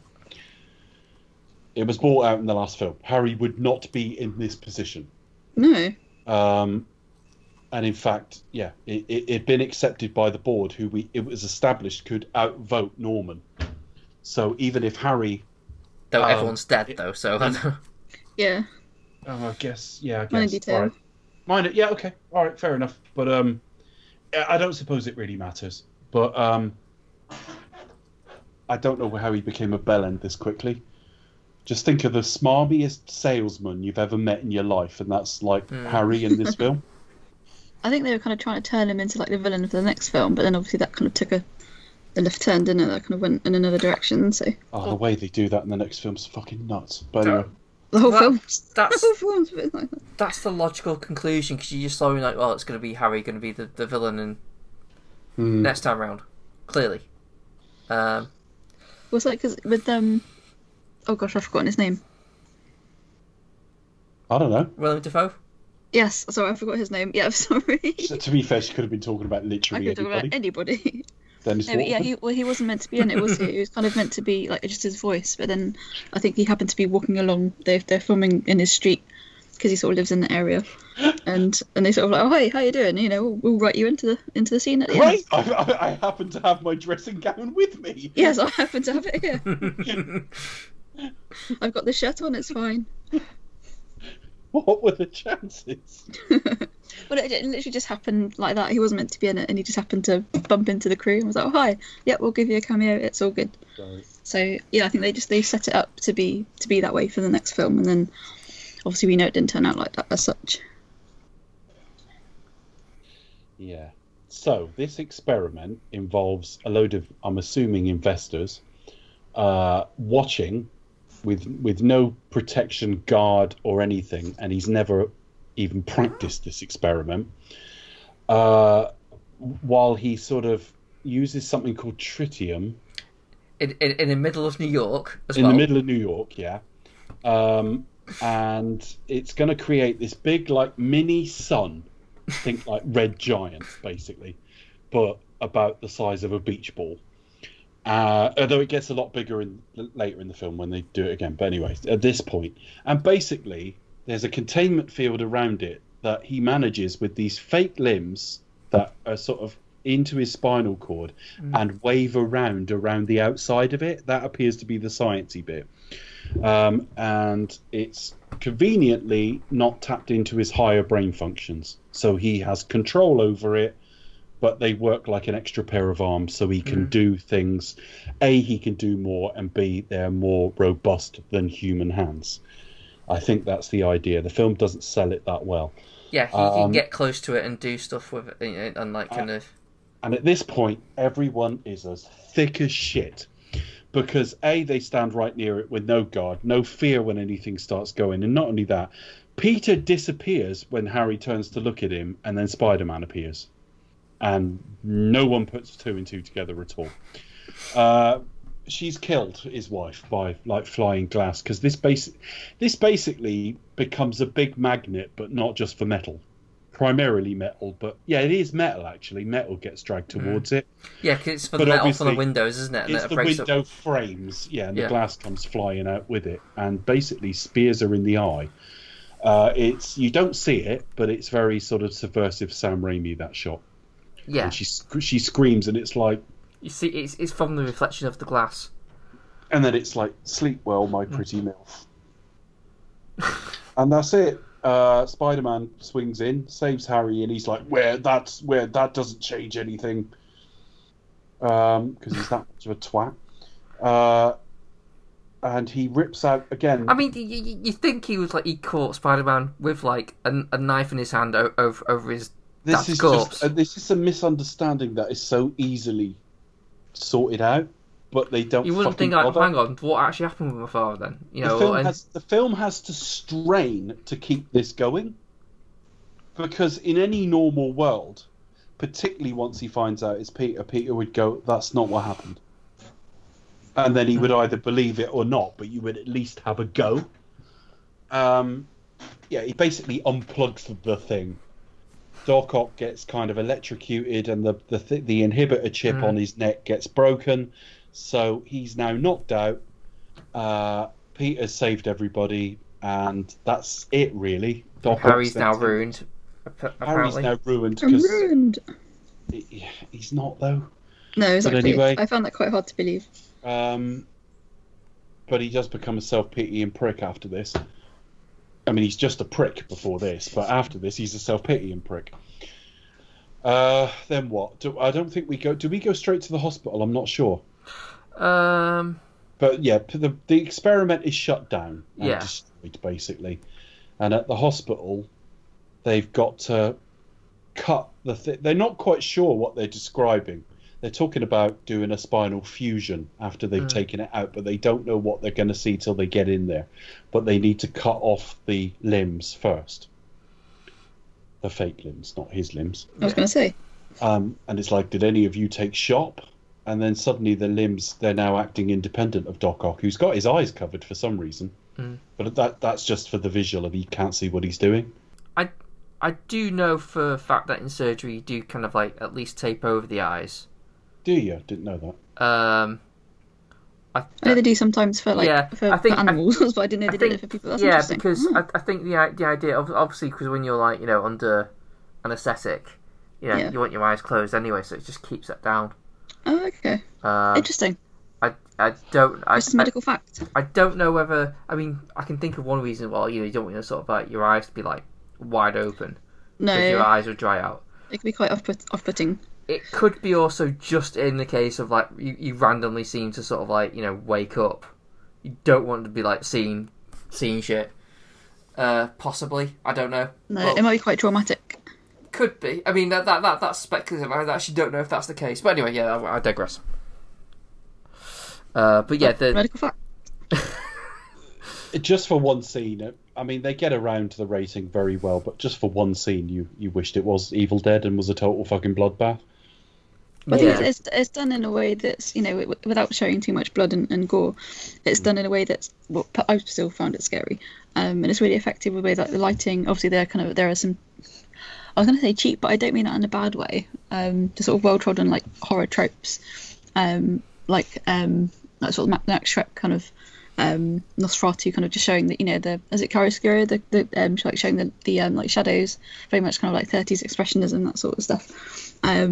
And like one of the surgeons kind of like dragged away with her nails like cutting into the floor, like it's kind of it's kind of like another horror trope, definitely. But like there are other ways of doing it, and it's still, I could say, like enjoyable, if that makes sense. You still get a lot out of it, and it is very very much Sam Raimi. Definitely, it's like his signature thing. It's done in a way which is like a bit obscure. Like, well, are they dead or are they just knocked out? Do you know what I mean? It's, yeah, you don't always know. It's a bit. I mean, you kind of like. You kind of assume it kind of assumes that they're dead, but then you don't see anything particularly that would mean that they died from it. I mean, you could have like the occasional sort of like crack or something just to hear like that's his neck broken, or just like allude to that. But yeah, it is a bit too obscure, but it is shot really well because each one of his hands have cameras, don't they? Yes. Yeah. So they all kind of like you kind of sort of see from their like point of view and that.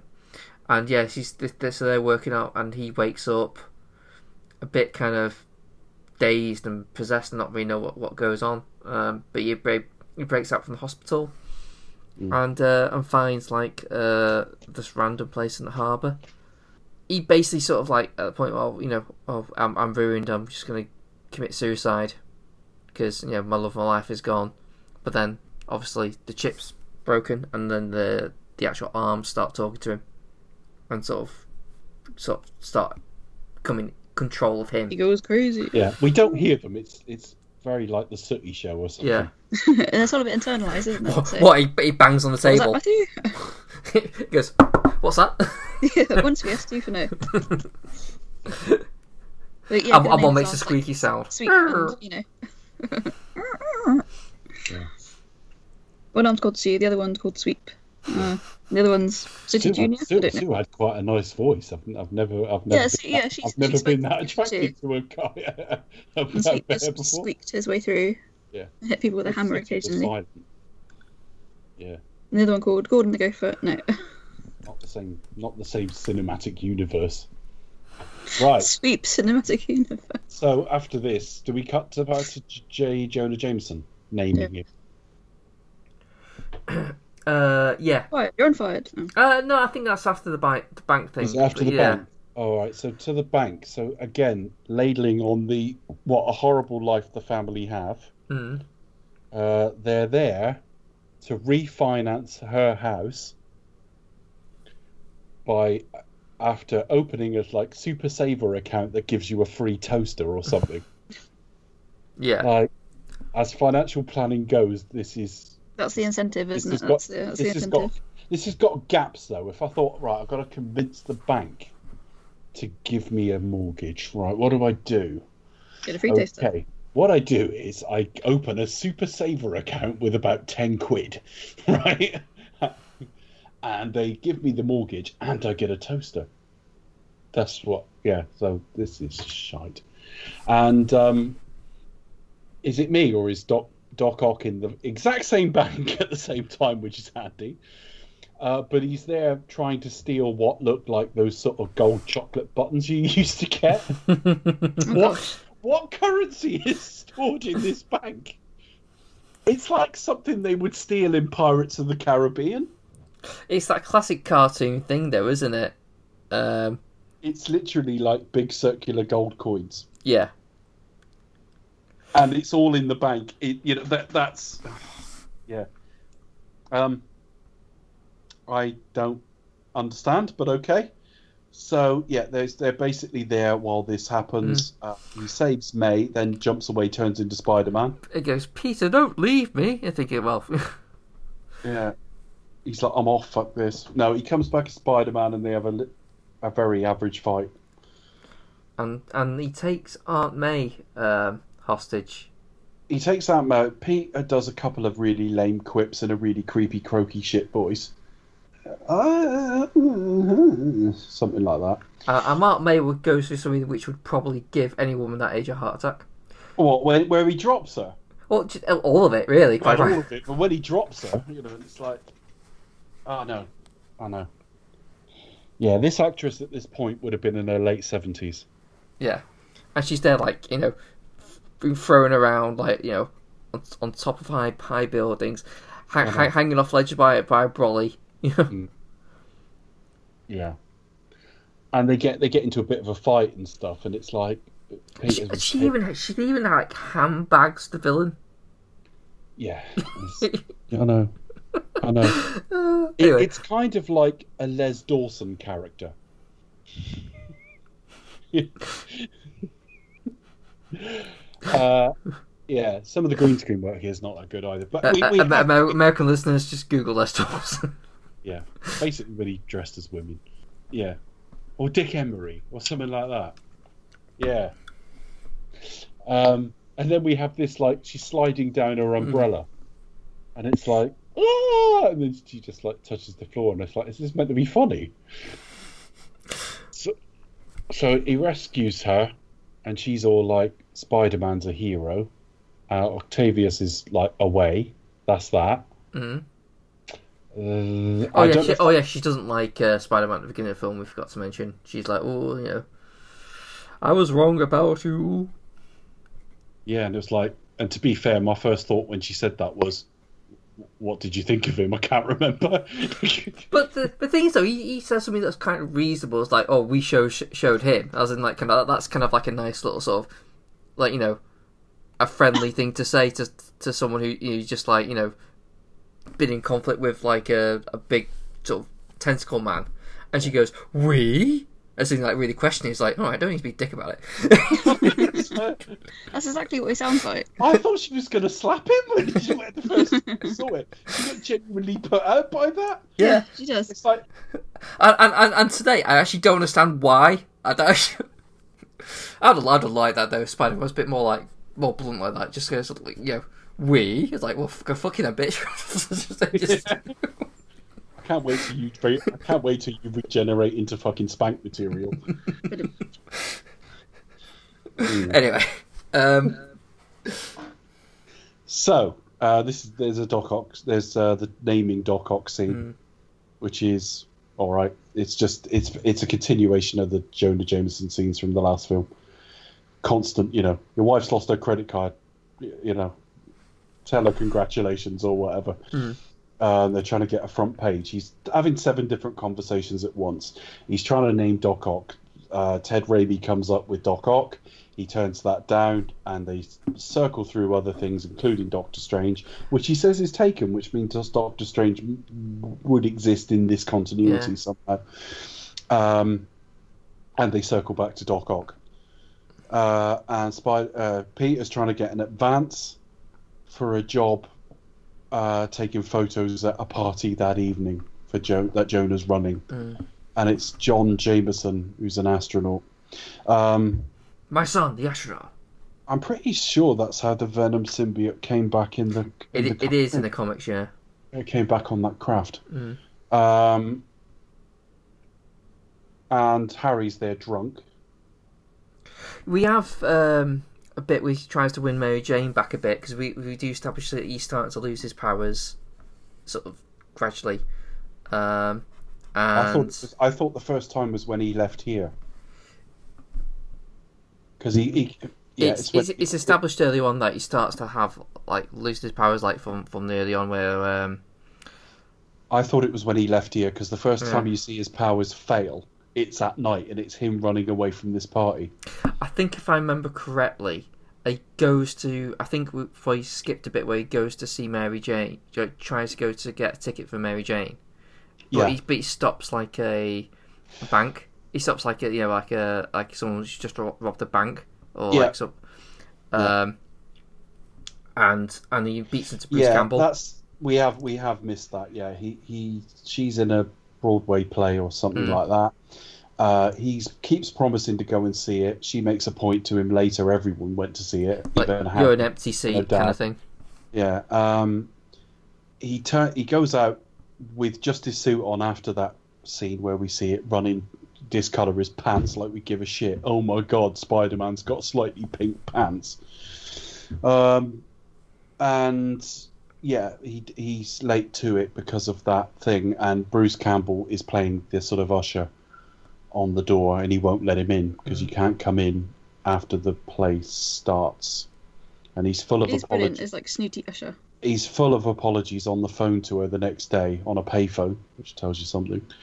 Well, it's one of those things, isn't it? But she's really unhappy about it. Smartphones weren't even in proliferation. And smartphones weren't, but mobiles were. Every fucker had them by 2004. But anyway, I don't think I did. Not until late 2004. Most people had them by 2004. But then also the idea is that he's out of money. He's probably struggling at work, that sort of thing. So he might not be able to afford a cell phone. So okay.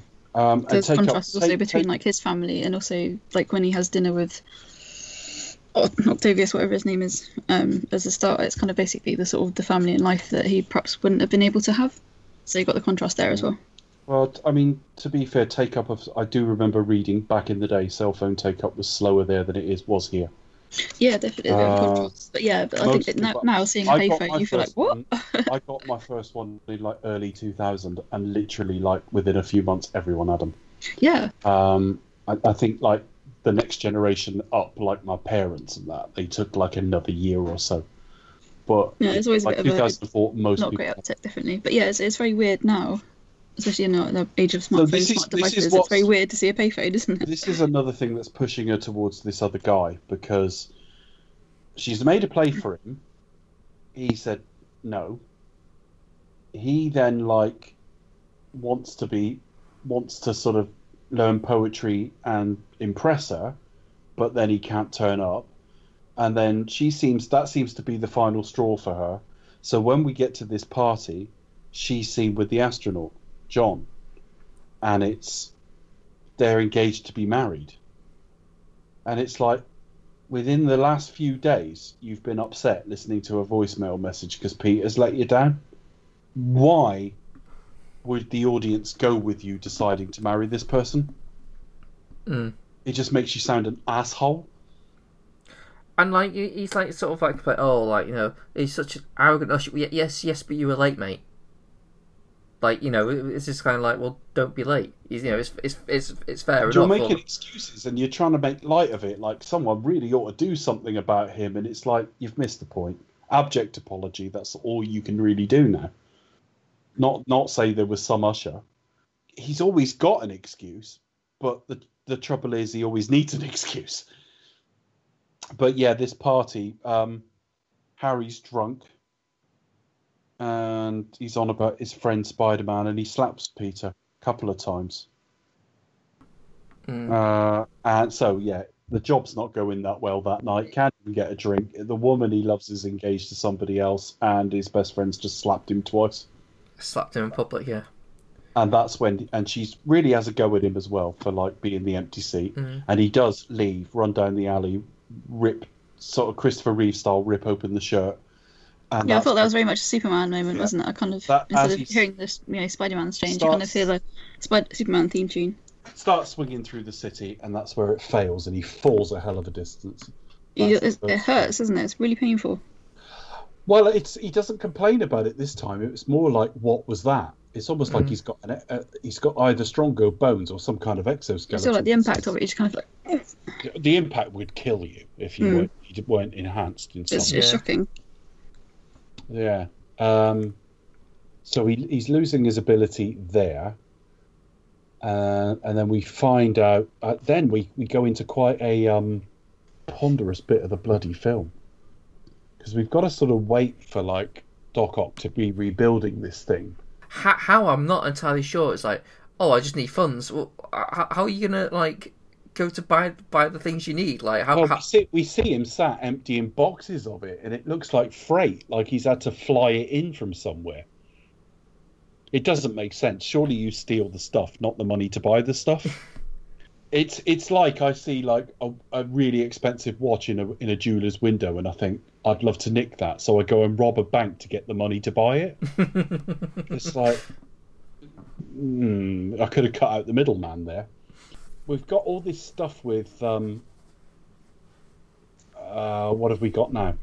He gives up being Spider-Man, doesn't he? Well, yeah. So I think he he does. He kind of like, I am Spider-Man no more. And at this point, his powers have failed once. His life's being ruined by this. It would make sense. It's only a bit later on. Yeah, there's little things like, oh, his web hasn't worked and things like that for like randomly. But when he decides he's all motivated again and it fails again, it's like you're belaboring an arc that's just finished. So, the suit is sort of passed into the Daily Bugle, and he has a conversation with Aunt May. I think they go to the grave. And he tells her about how he's responsible for his death, which he isn't really, but there you go. And does the single tear thing. And it's a really long scene again. And it's just like, I don't care about these two. But bless you, film, for having a go. You're supposed to be given a bit of depth to these people. Yeah, she just like walks away, clearly upset. I'm not sure what happens after or before, but there's like a really cheesy montage bit of him being carefree. 2 raindrops keep falling on my head. Yeah. He's got to put the glasses back on because his eyesight's failing as well. Not failing as in he's going to go blind, but back to the damaged eyesight he had in the first film before he was enhanced. So he sticks his glasses on, wears overly nerdy clothes. He suddenly goes to like wearing really kind of old man clothes by and large, and going to like he's walking down the street really awkwardly as well, but in a really sort of self-assured way. It's really know, and it's like everyone's backed off from him as well, because it's like New York. It's a university in New York. You'd be crowded. So that feels really strange. It feels like social distancing 16 years early. And he's in class giving answers to the questions with cheesy grins on his face. It's all right. It's the freeze frame shot that gets me. It's just like there's a freeze frame for a split second that's out of focus and then goes back into action again. I thought it was like a skipping problem on my DVD or something. No, it's just shit. I thought that's a bit of a hokey transition, but I thought maybe my DVD was broke, but maybe not. But if it wasn't just a momentary stop and it had ended there, you'd have gone fine. But why did you pause on out of focus for a split second? Giving like a really sort of like, I got told a good job from my professor. It's like, so what? Yeah. I don't care. We know you're pretty good. The chances are, if you weren't being Spider-Man, you'd be all right in class. And he's there. He makes it to the play, but it's like in the interim. And again, I don't remember where it falls in the film. He goes back to his 1-room apartment, and it's rent. And he says, all I've got is this 20, which was given to him by Aunt May. And he nabs that straight away. The girl nearly sets the kitchen on fire because she's just distracted by how sexy Tobey Maguire is. But she's kind of cute. She's right for him, not Mary Jane, but there you go. She's awkward, but so's he. Yeah, he's gone back to normal. In the meantime, Harry is like, at home drinking himself fucking silly. He's ruined, but he's still living in this fantastic palatial apartment. It's amazing. And then he hears a noise, and it's like Doc Ock walking up the side of the building, and sort of smacks him in the face. Use the fucking lift, mate. He wants money. He wants the Trillium or whatever it is. He needs the resources. And Harry says, "Get me Spider-Man." And he says, "How do I do that?" And he says, "Peter Parker." And it's like, I remember watching not the Honest trailer. I think it was the pitch meeting for this, where the producer guy goes, "That is how photography works." Yeah, generally, it does have some great lines, doesn't it? It has some great lines. It's like that doesn't make them mates, but all right. And so, skipping on a bit, Doc Ock thinks this ordinary man I don't know very much about, although I've met him. I need him to get his attention to tell me who Spider-Man is and where Spider-Man is, or just where Spider-Man is actually. So I'll throw this car through the window at him. Yeah. Bear in mind that's just after Harry sort of like, "Oh, by the way, don't hurt Peter," even though I've just given like his name to, and he wants Spider-Man alive as well. So overwhelmingly, he doesn't know Peter Parker is Spider-Man. So he's just thrown a car at the back of a person. So if he didn't have spider sense, it would have killed him.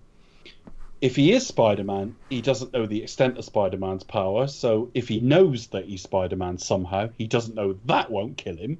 He's not encountered spider sense. This is bollocks.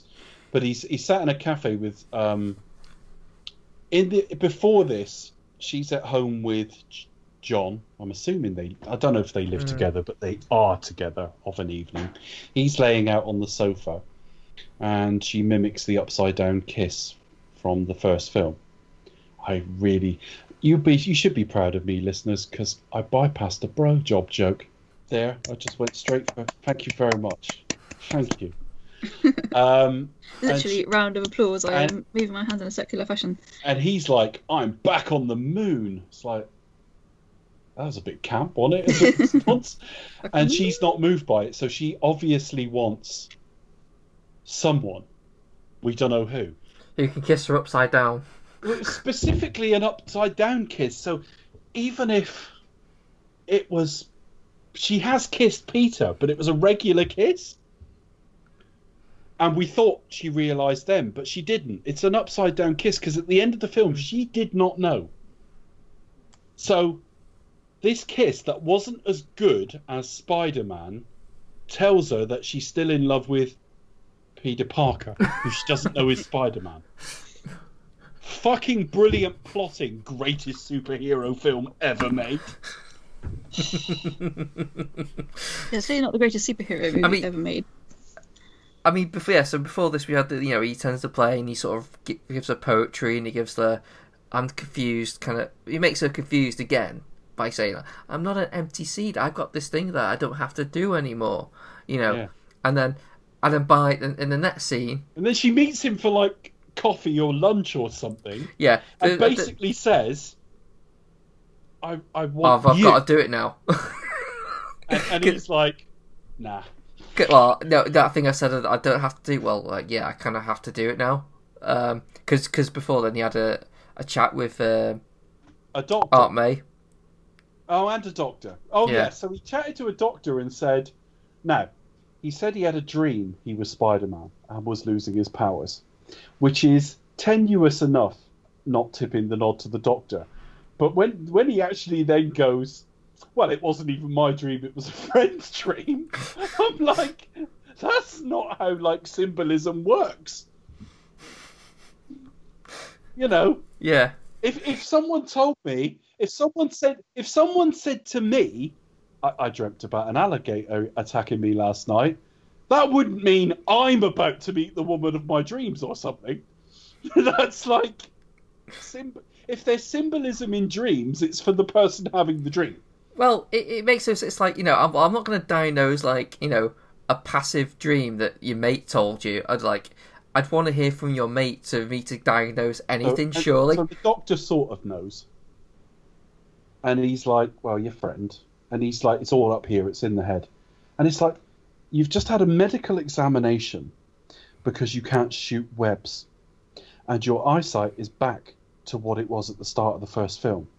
So if you have a medical test at that point, you're going to look like a perfectly healthy 19-year-old man. So, what did you expect the doctor to fucking tell you?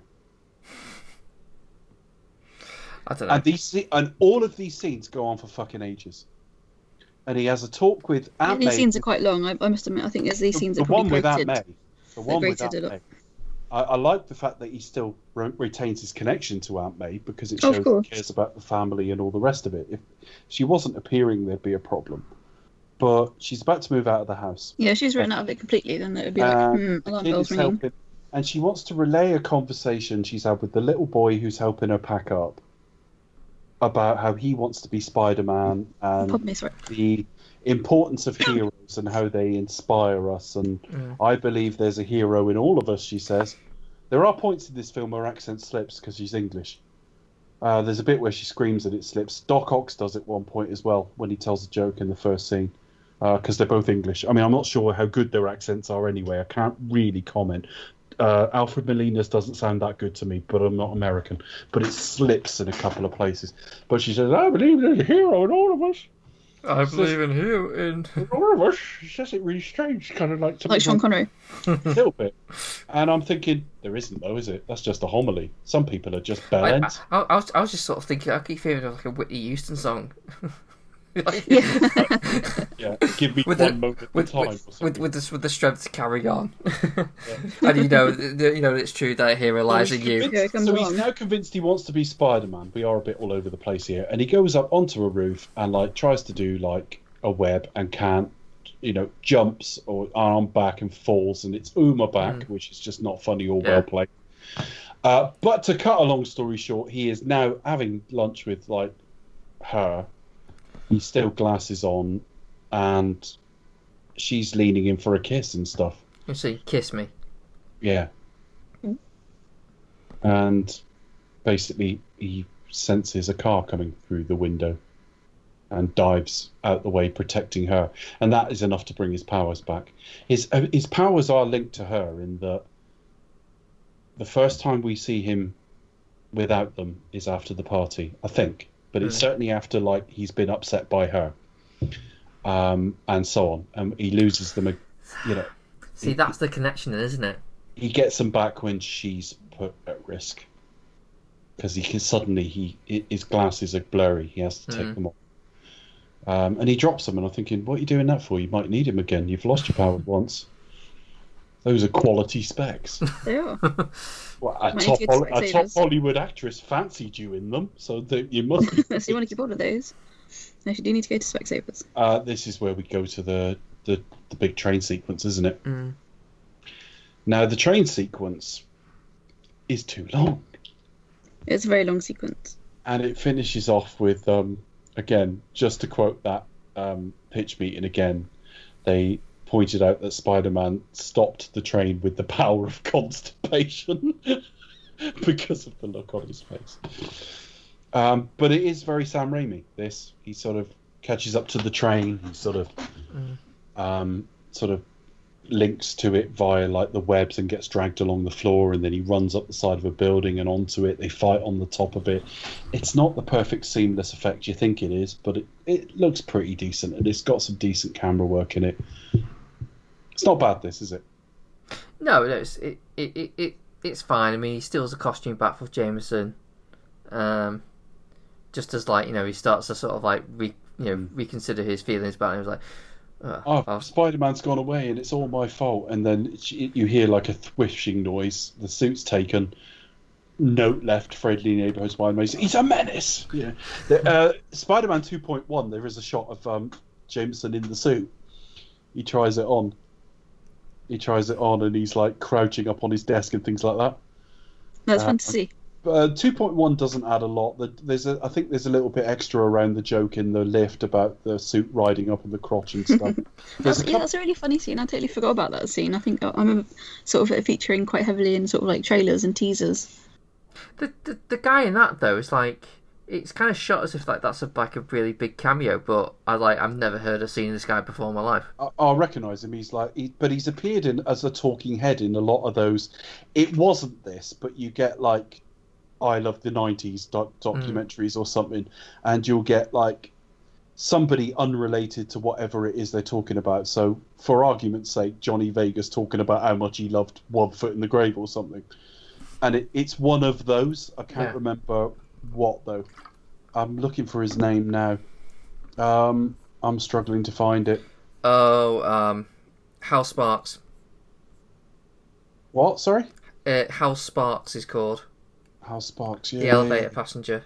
So, means nothing to me. Got him. I don't recognise that name. Let's just see what he was been in.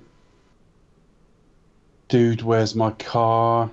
I've got to go back to around the time of this, to be honest, because again, he might have been in loads I've seen since, but I recognised him here. He was in an episode of Frasier. Well, I've seen every Frasier episode multiple times, so it could be that. He was in Dude, Where's My Car? That's probably about it in terms of things I will have seen. But yeah, actor and director, basically. But yeah, I recognised him. Joel McHale's in this as well. Yeah, he plays the bank teller. Another one of those before he was famous, but before he was like really famous. Yeah. So yeah, this fight. I mean, what are the key bits about this fight? Really, it ends up with him having to stop the train. Doc Ock does some damage to the train's ability to stop. Yeah, and he kind of has to sort of slow it down by shooting his webs. By pulling a face. And then pulling a constipated face. A Pierce Brosnan pain face. The camera's on him for such a long time, and it's such an unpleasant, rubbery fucking visage he's pulling. It's like... It does look like Joaquin Phoenix if Joaquin Phoenix was a bit fucking simple and ugly. It's really irritating. Imagine this: if you're trying to stop a speeding train, what sort of face would you pull? Me, cool as a fucking cucumber. and then I'd be right back, and then I'd be right back to work. And abilities and everything like that as well. I'd go back to work, and then I wouldn't mention it to any of my colleagues because I'm quite low key about my heroics. But what makes me laugh is he faints, and they pull him into the train, and they look down at this 30-year-old man, and go, "He's just a kid." And I'm thinking, he's got a double chin. He's not just a kid. That man is in his late 20s at least. He's barely older than my son. It's like, Christ, how old were you when you started fucking? Look at him. So they're all like, we won't tell anyone because he's not wearing his mask. But the thing about that, though, it kind of works. But it's like, oh, we won't tell anyone. Well, what are you going to tell? Like... do you know my name? Am I a famous face? No. No. And the fact is, when you meet somebody once for a couple of seconds, if you had to describe them later on, you can't remember. It's like, oh, well, he's like, youngish guy, brown hair. Some phones at this time had cameras in. Yeah. They weren't as high resolution or as good as smartphones, obviously. But, I mean, I remember going out somewhere Christmas like 2002 and someone took a photo of me on their camera phone. And it was a tiny little shot on a tiny little screen. But it was recognisably me. Mm. So, bit dodgy, but it works. Alfred Molina basically slams them all out of the way. Because that New York thing of, like the first film, you've got to come through all of us. And he's like, fine, twats him out the way. Picks him up and takes him to Harry. Yeah. Who is flat out terrible in this scene. When he pulls off the mask, because he's tied up laying on the bed, knocked out, not the bed, like a lounger type thing. Pulls the mask off him and does that hilarious over the top, slightly trying not to faint acting. That like, no, Peter. I don't know how this guy ever ended up rated. He's smarmy and not a very good actor. Seth Rogen. That's pretty much a short answer. Probably. Yeah, it doesn't help that stuff's come out about his personal life, and I tried to divorce the two, but I didn't like him anyway, so it was just added ammunition. Then what? Does Pete wake up here? He does, doesn't he? Yeah, he pretty much wakes instantly as soon as he pulls the mask off. Disappears. Yeah, wakes up, breaks off whatever he's wrapped up in. Yeah. And Peter's like, "You killed my dad," and he's like, just the film's going out of its way not to address this, because the natural reaction is, I didn't, but I will explain everything to you. But, and then onto it. But he doesn't even, he's just, there's bigger things happening than me and you here. And it's like, you're the author of your own downfall here, Peter. And it's not particularly good script writing. Because he must be convinced that he did, in some way. Like, oh, well, well, technically I did because I dodged out of the way and it killed him. You know what I mean? It's like kind of... But you tell him what happened. If you genuinely thought you were a killer, you wouldn't be carrying on as Spider-Man. So it doesn't really work. It's the film just twisting itself out of shape to avoid dealing with it. So it's where's he gone? And he finds out that he's redoing the Trillium experiment. And he's got Mary Jane tied to a post for some reason. I don't know why. Doesn't know what else to do with her. Well, I could understand you doing... It's another trope, isn't it? It's like a villain trope. I think we've seen it going far back as... Yeah, but you do it... But, sort of Hanna-Barbera or, Warner Brothers cartoons from sort of 30s, 40s, 50s, 60s. It's kind of like... But you do it to draw in Spider-Man. The last thing he wants here is Spider-Man to turn up. You've dumped him with Harry. Sneak off and do what you're going to do. And I've never really thought about that before. But he doesn't need Mary Jane here. Mary Jane was to draw Spider-Man in. You drew Spider-Man in. And there was going to be some, in one of the kind of earlier scripts of the film, there was going to be this bizarre subplot where he was like obsessed with Mary Jane, but obviously that was jettisoned, and there's going to be like a weird love triangle. But so maybe that's kind of where germs of that came from. I don't know. Possibly, but it does annoy me that when you have like script rewrites and there's the seed of something that doesn't now exist. I think it's a bit too many cuts. Or the seed gets taken out, but the payoff to something that's not been set up happens. It's almost like they've decided at the last minute that he is going to take him to Harry, rather than him chasing him like the train thing wasn't originally going to happen. I don't know. It's okay, but and her top is really rather wet as well. But enough of that. Because we're grown-ups. He starts the experiment again. The stakes are she's going to be killed because it went wrong once. He can't hold containment, and basically New York's going to be dragged into this thing. It becomes like a black hole for anything around it. So he sort of sneaks in, and it does start going wrong again. And then obviously when you create basically like a mini sun on the... Yeah. Well, it has a gravitational pull. Yeah.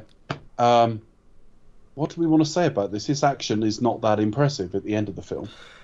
Well, no, because it's like the last film. It's used up its main set sequence, and it's just like, well, it's just them two kind of fighting. I mean, he gets knocked out, and he kind of starts to talk to Octavia, saying like, I need to speak to the man inside, and he's like, oh, Parker, brilliant but lazy. And then he sort of takes control of his own thing, and he sort of does it in a way that commits suicide, because that's what he wants to do initially, but ends up basically drowning the big sun, basically. That's how you do it, yeah, you just drown it. Which is handy seeing that they're actually on water. You're right on water, and all you got to do is disable the arms underneath it.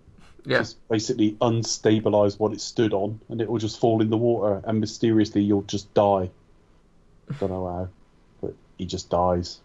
I mean, he doesn't even look weighed down by anything because it's below him. It's below him. It would have been his arms. Would have been the arms itself. Whatever. But yeah. He's like, everything's getting dragged into it before he drowns it, including like the warning he falls on Mary Jane and he holds it up. But when she first sees him without the mask on, she's like, oh my God, you can see it? She's genuinely like, Peter.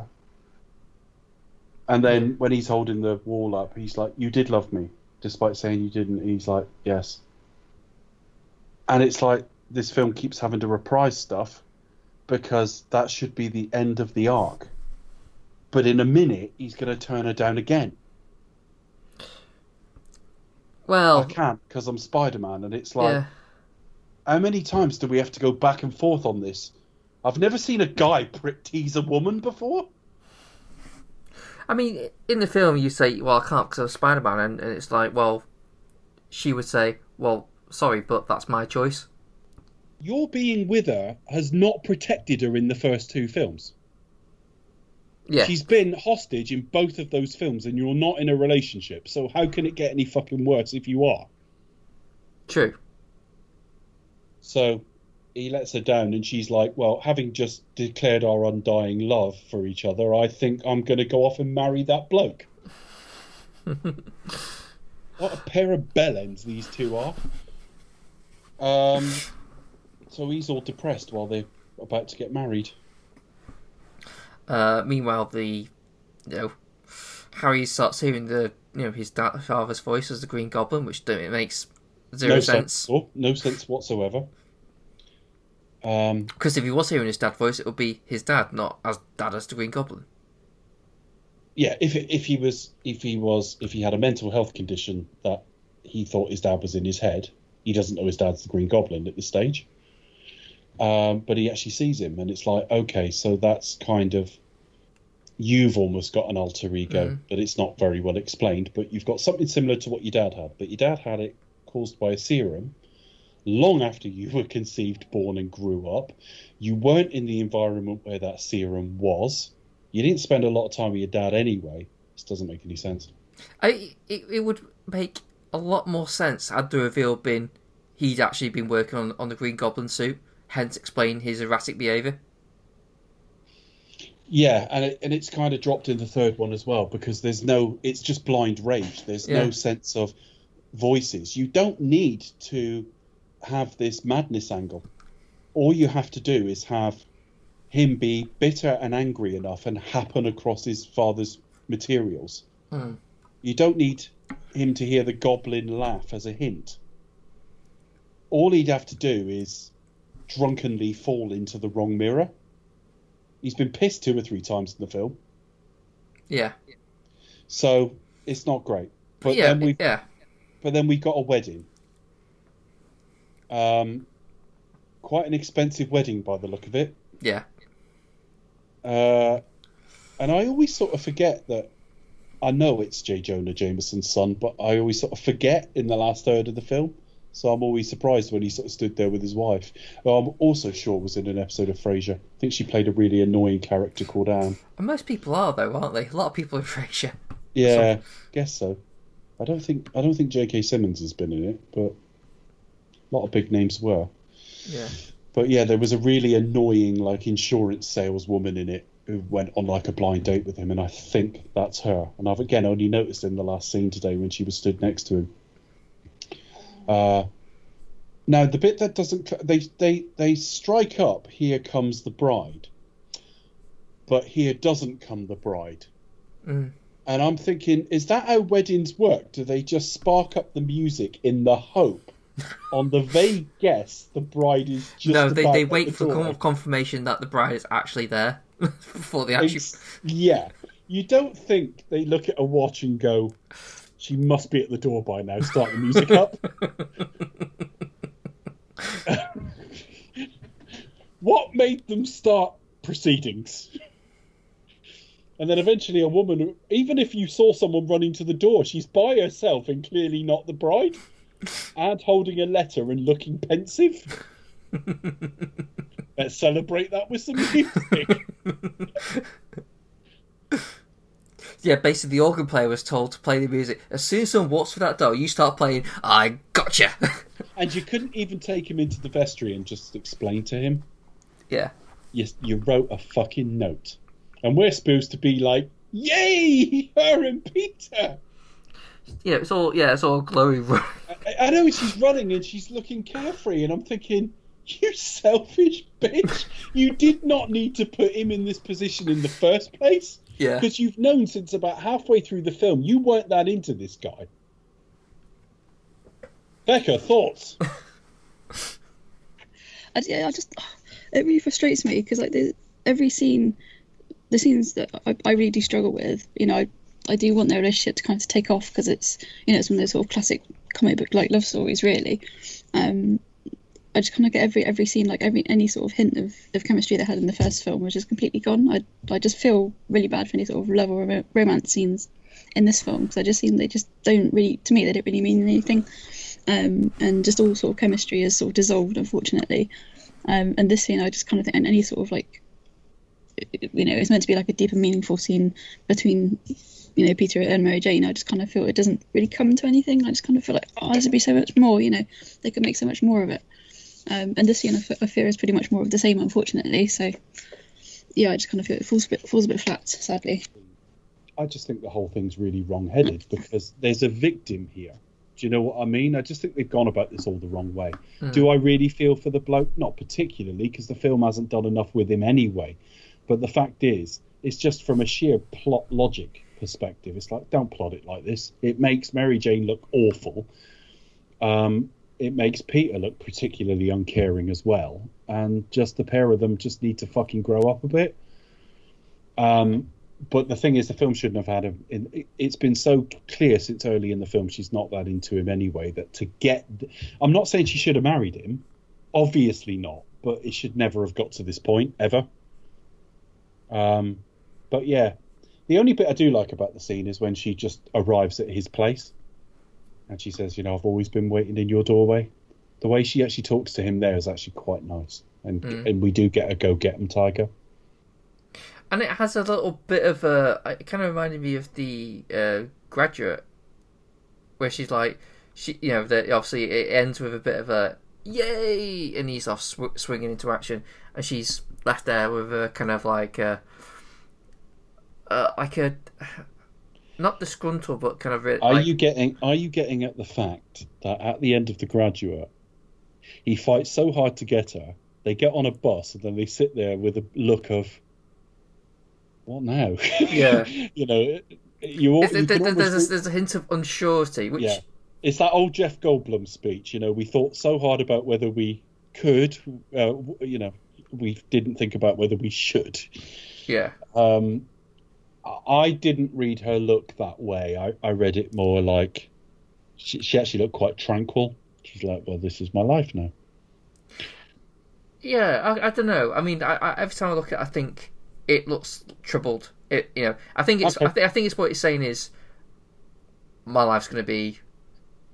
It's going to be hard now. I just think these films would have been... How much better would these films have been had we had the two leads from the next iteration? Emma Stone and Andrew Garfield would have just nailed these films so much better. Yeah. But there you go. Spider-Man 2, it's you know, talked about as one of the greatest superhero films ever made.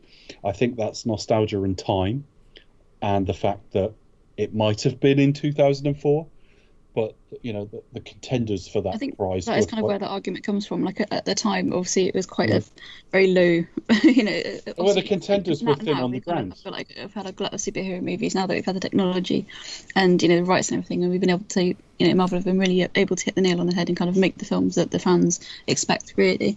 But yeah, kind of as you say, kind of at that kind of point in time, we had very few of them, definitely, and I think to this point, and sort of certainly with the X-Men movies as well, that bar was starting to be raised. So I think kind of that's where a lot of that does come from. This is and there's still lots to like about this in this film, even though we kind of, you know, plot wise, logically, it's not that great, but yeah, there's still lots to enjoy. And indeed, there's lots that I do love about this film, but I just feel like, because of everything that you guys have said, I just really not felt like I've been able to express it, or I feel like I've been able to say it, unfortunately. But I just feel bad because there is so much good about this film, but I just kind of feel like, you know, I just haven't.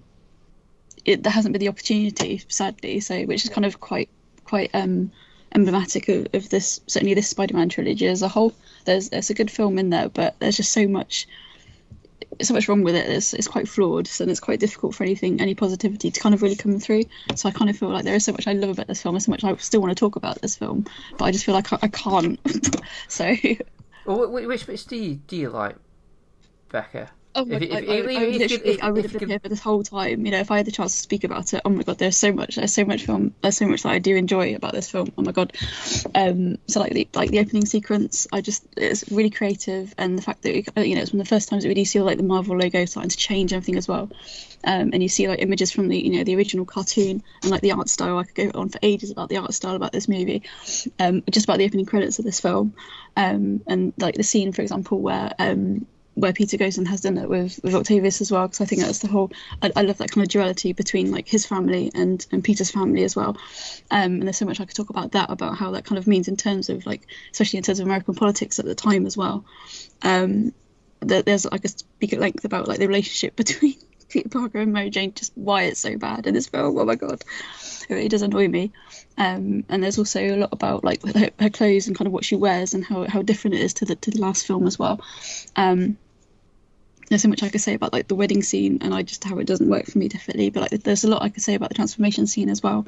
I just kind of felt there's lots wrong with it, but I just couldn't, I didn't feel I could get it out there, and I just so yeah. Anyway, I'm just going to scrap this film and just do my fun facts and say that I really enjoyed this film, but it is very, very flawed.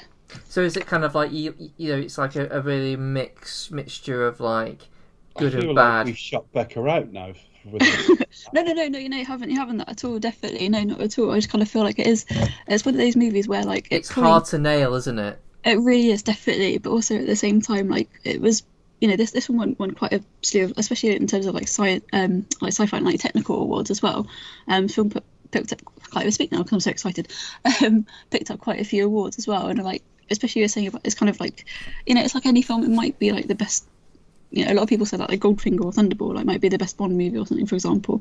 But yeah, there's lots wrong with it as well. It's it's the same with any movie. But I do still, even though it is very flawed, there's lots to love, and it's still like I say, it's probably the best superhero movie of 2004, but certainly in the 2000s as well. We do this occasionally though, and it is that old saying about the sum less than or more than the sum of its parts. And I started off saying I quite like this film, but it's got some flaws, and then in all the details, I've taken it to the cleaners. It's just one of those things, isn't it? It's like when you sort of drill down to it, and you kind of like realise all like these holes and everything. So that's what you do. I think that's what kind of the analysis is about, really. If you kind of really do peel back those layers and look into it, and have a bit of fun with it as well. But at the end of the day, like despite all the criticisms that we've put to it, at the end of the day, we do still enjoy it. It's still of these. Of 1, 2, and 3, this particular trilogy, I would agree. We're all in agreement that it's probably the best of this little series here. And then we have a bit of a dip during Andrew Garfield, and then it kind of really takes off with with the new generation of Spider-Man films. Definitely, I would like to think that we're all in agreement of that for sure. But I think but next week I'm really looking forward to next week because it is so bad. I think we're going to have a lot of fun with that next week. I think with this one, the things it did well. Well, first off, I mean, if you were to sit here at the end of 2004 and say what's the best superhero film ever, you'd be arguing about the first Superman film, one of the Batman films, maybe, and possibly X2. It's not a long list. Whereas now, when I talk about this film, everyone goes on about the train sequence. I'm sorry, I've seen that done better. It's good, but it's not that good. They humanise the villain. That's been done lots of times in different films, in different ways. The inner look at Peter and his dilemmas. Well, Marvel have done that with Captain America. They did it in Civil War to some degree. A lot of the things it does well have just been very much superseded now. So you go back and look at this, and a bit like last week, it's kind of a bit basic. But again, if you trimmed maybe 15 to 20 minutes off it, it'd be a bit stronger, because most scenes run a bit too long.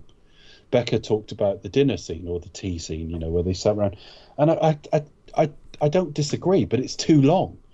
And I just think, like, I don't know quite where the wild praise for this film comes from. It's pretty good. It's the strongest of the three. It's the best villain, probably the best villain Spider-Man's gone up against yet so far, I'd say, in any of them. it's still for me the worst Spider-Man. I don't like him in the role. I don't like the way they've written Peter Parker. I don't buy this love relationship. I don't think they've really got any chemistry. I think, I see him with some awkward girl at his flat and I immediately think, why isn't he with her? She's with some astronaut. I'm thinking, why is she not with him? These two do not work together. And they ladle on conversations with his aunt and conversations with his doctor and conversations with the doc, and so it goes on. It's a good film. It's a little bit baggy. It's wildly overrated, but it's got Sam Raimi's sort of stamp on it, and you can tell he really cared. He thinks he's got characters here he cares about, and it shows. So it's a good superhero film. It is a long way from a great one. That's it for me, Chris. Yeah, it's kind of easy to sort of rip the shit out of it when you're going through it, because it's one of the things where we do the reviews, and I think it's why we'd have the opening closing comments, just to kind of like, well, okay, we've mostly sort of took the piss for it now we'll yeah, because you can genuinely go, I really like this film, but it's got some problems. And then you go, talk about problems, it's funny. And you go, actually, that seems quite a problem because so-and-so. That's what a review is, though, isn't it? Yeah, and, we have a good time with it as well. Yeah. And we say, oh, look, that's a bit weird, that's a bit funny, that's a bit strange. And that's what it's all about. So you have to stop at the end and go, not sorry, I'm not apologising for the review, but at least to go, I don't hate this, Actually, it's great fun. It could be like the worst film in the world, but you still enjoy it, or it could be like I have to say, Kane, or Casablanca. But actually, that's a bit crap. If Casablanca's fucking brilliant. Well, I'm not saying it is, but it is amazing. I do love it just a little bit. Some of them do. But that's a really bad example. But do you know what I mean? Yeah, but I'll tell you, if I was writing a review of this film, and it released now, it would get 3 stars. It would get nothing more than that. It's just good. It's just good. I would question how people. If I go onto Twitter now and ask people how they felt about Spider-Man 2, would I get this one of the review best? will be unpopular? Like, I don't know. I think people are quietly just kind of gone a bit ho-hum since Marvel. I think about like Marvel how it is now, for example, they come a long way kind of since, obviously. But every time a Spider-Man film comes out, every time a Spider-Man film comes out, we hear, but it's not as good as Spider-Man 2. But yeah, you're going to get rose tinted specs as well, haven't you? So. I have a feeling some of those opinions I've said that with nostalgia rather than have you sat and watched it recently. Yeah. As I say, rose tinted specs. Yeah. But that doesn't make it a bad film. No, exactly. It's any sort of this in the genre. There's still a lot of love. So. And it was a better film. Next week we might try and find any good points in the third film. For context, it was a better film in 2004 than it is now. It was one of the best films of the year. It was a 4-star. It was never a 5-star film. I'm sorry, but it was a 4-star film in 2004. No. But the superhero genre has now matured. It's now matured to the degree that it's now comparatively a 3-star film. It is. For me, we're different. Next week is not. Empire Magazine gave it 4 stars review. No, I'd go along with that at the time. I'll see what happened for the third film. Let's try. That's pretty standard for Empire, though. Empire do tend to hedge their bets, but 3 stars from Chris Hewitt. Oh my gosh. Yeah, but that's probably been revisited, though, isn't it? But when you see a film that's not very good, sometimes you almost can't believe it, and you kind of start hedging your bets and giving it a 3 if it's not a flat out stinker. I mean, I gave Dark Phoenix a 3-star written review. I think 3 stars is probably the best that you can do with that kind of movie. It was a low end 3-star review. Don't get me wrong. It. But what does he say? Yeah, still smart, still exciting, and still action packed. So this is the Spider-Man 3 review from back in the day. It's just a shame to know that after promising greatness, all Spider-Man 3 delivers is satisfaction. So that's it. Literally, it's satisfying. It didn't deliver that for me. I was really disappointed. No. Yeah. But anyway. Dear, lots of eye rolling. But as I say, we'll have fun with it and maybe try to find some good aspects, but I don't think that's going to happen. Yeah, I was going to say, if you think Peter Parker's a dick in this, you probably think, God knows what you think next week. Next time round, oh dear. Yeah. Bear in mind, he's dancing to music that in universe they can't hear. Oh, that's true. It's just not my singing.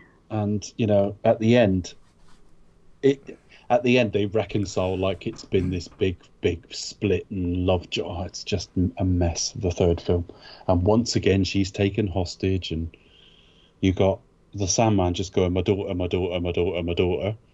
Yeah, it's a bit obsessed. They waste the Venom character. I've always liked Venom. Forget the film Venom for a minute. I mean, within the Spider-Man universe, that will cover Venom.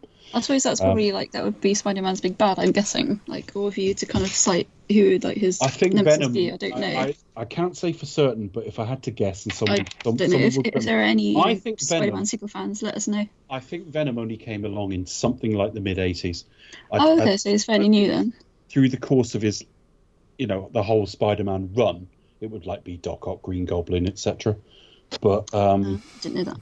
And this is the classics, isn't it? It's Venom is very much a fan favourite. Well, hence the only spin-off film we've had Spider-Man in total so far has been Venom. In terms of Spider-Man in himself, he's kind of like Thanos to the Avengers, as in he's not like the main arch nemesis, but he's like the end boss. Do you know what I mean? He's almost like I've always seen him a bit like Venom and Carnage. Less comedic, but a bit like Bizarro to Superman. Mm.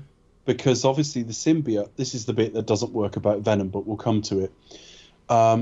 Venom bonds to Peter Parker first, so he takes aspects of his skill set, like being able to climb and shoot webs and that.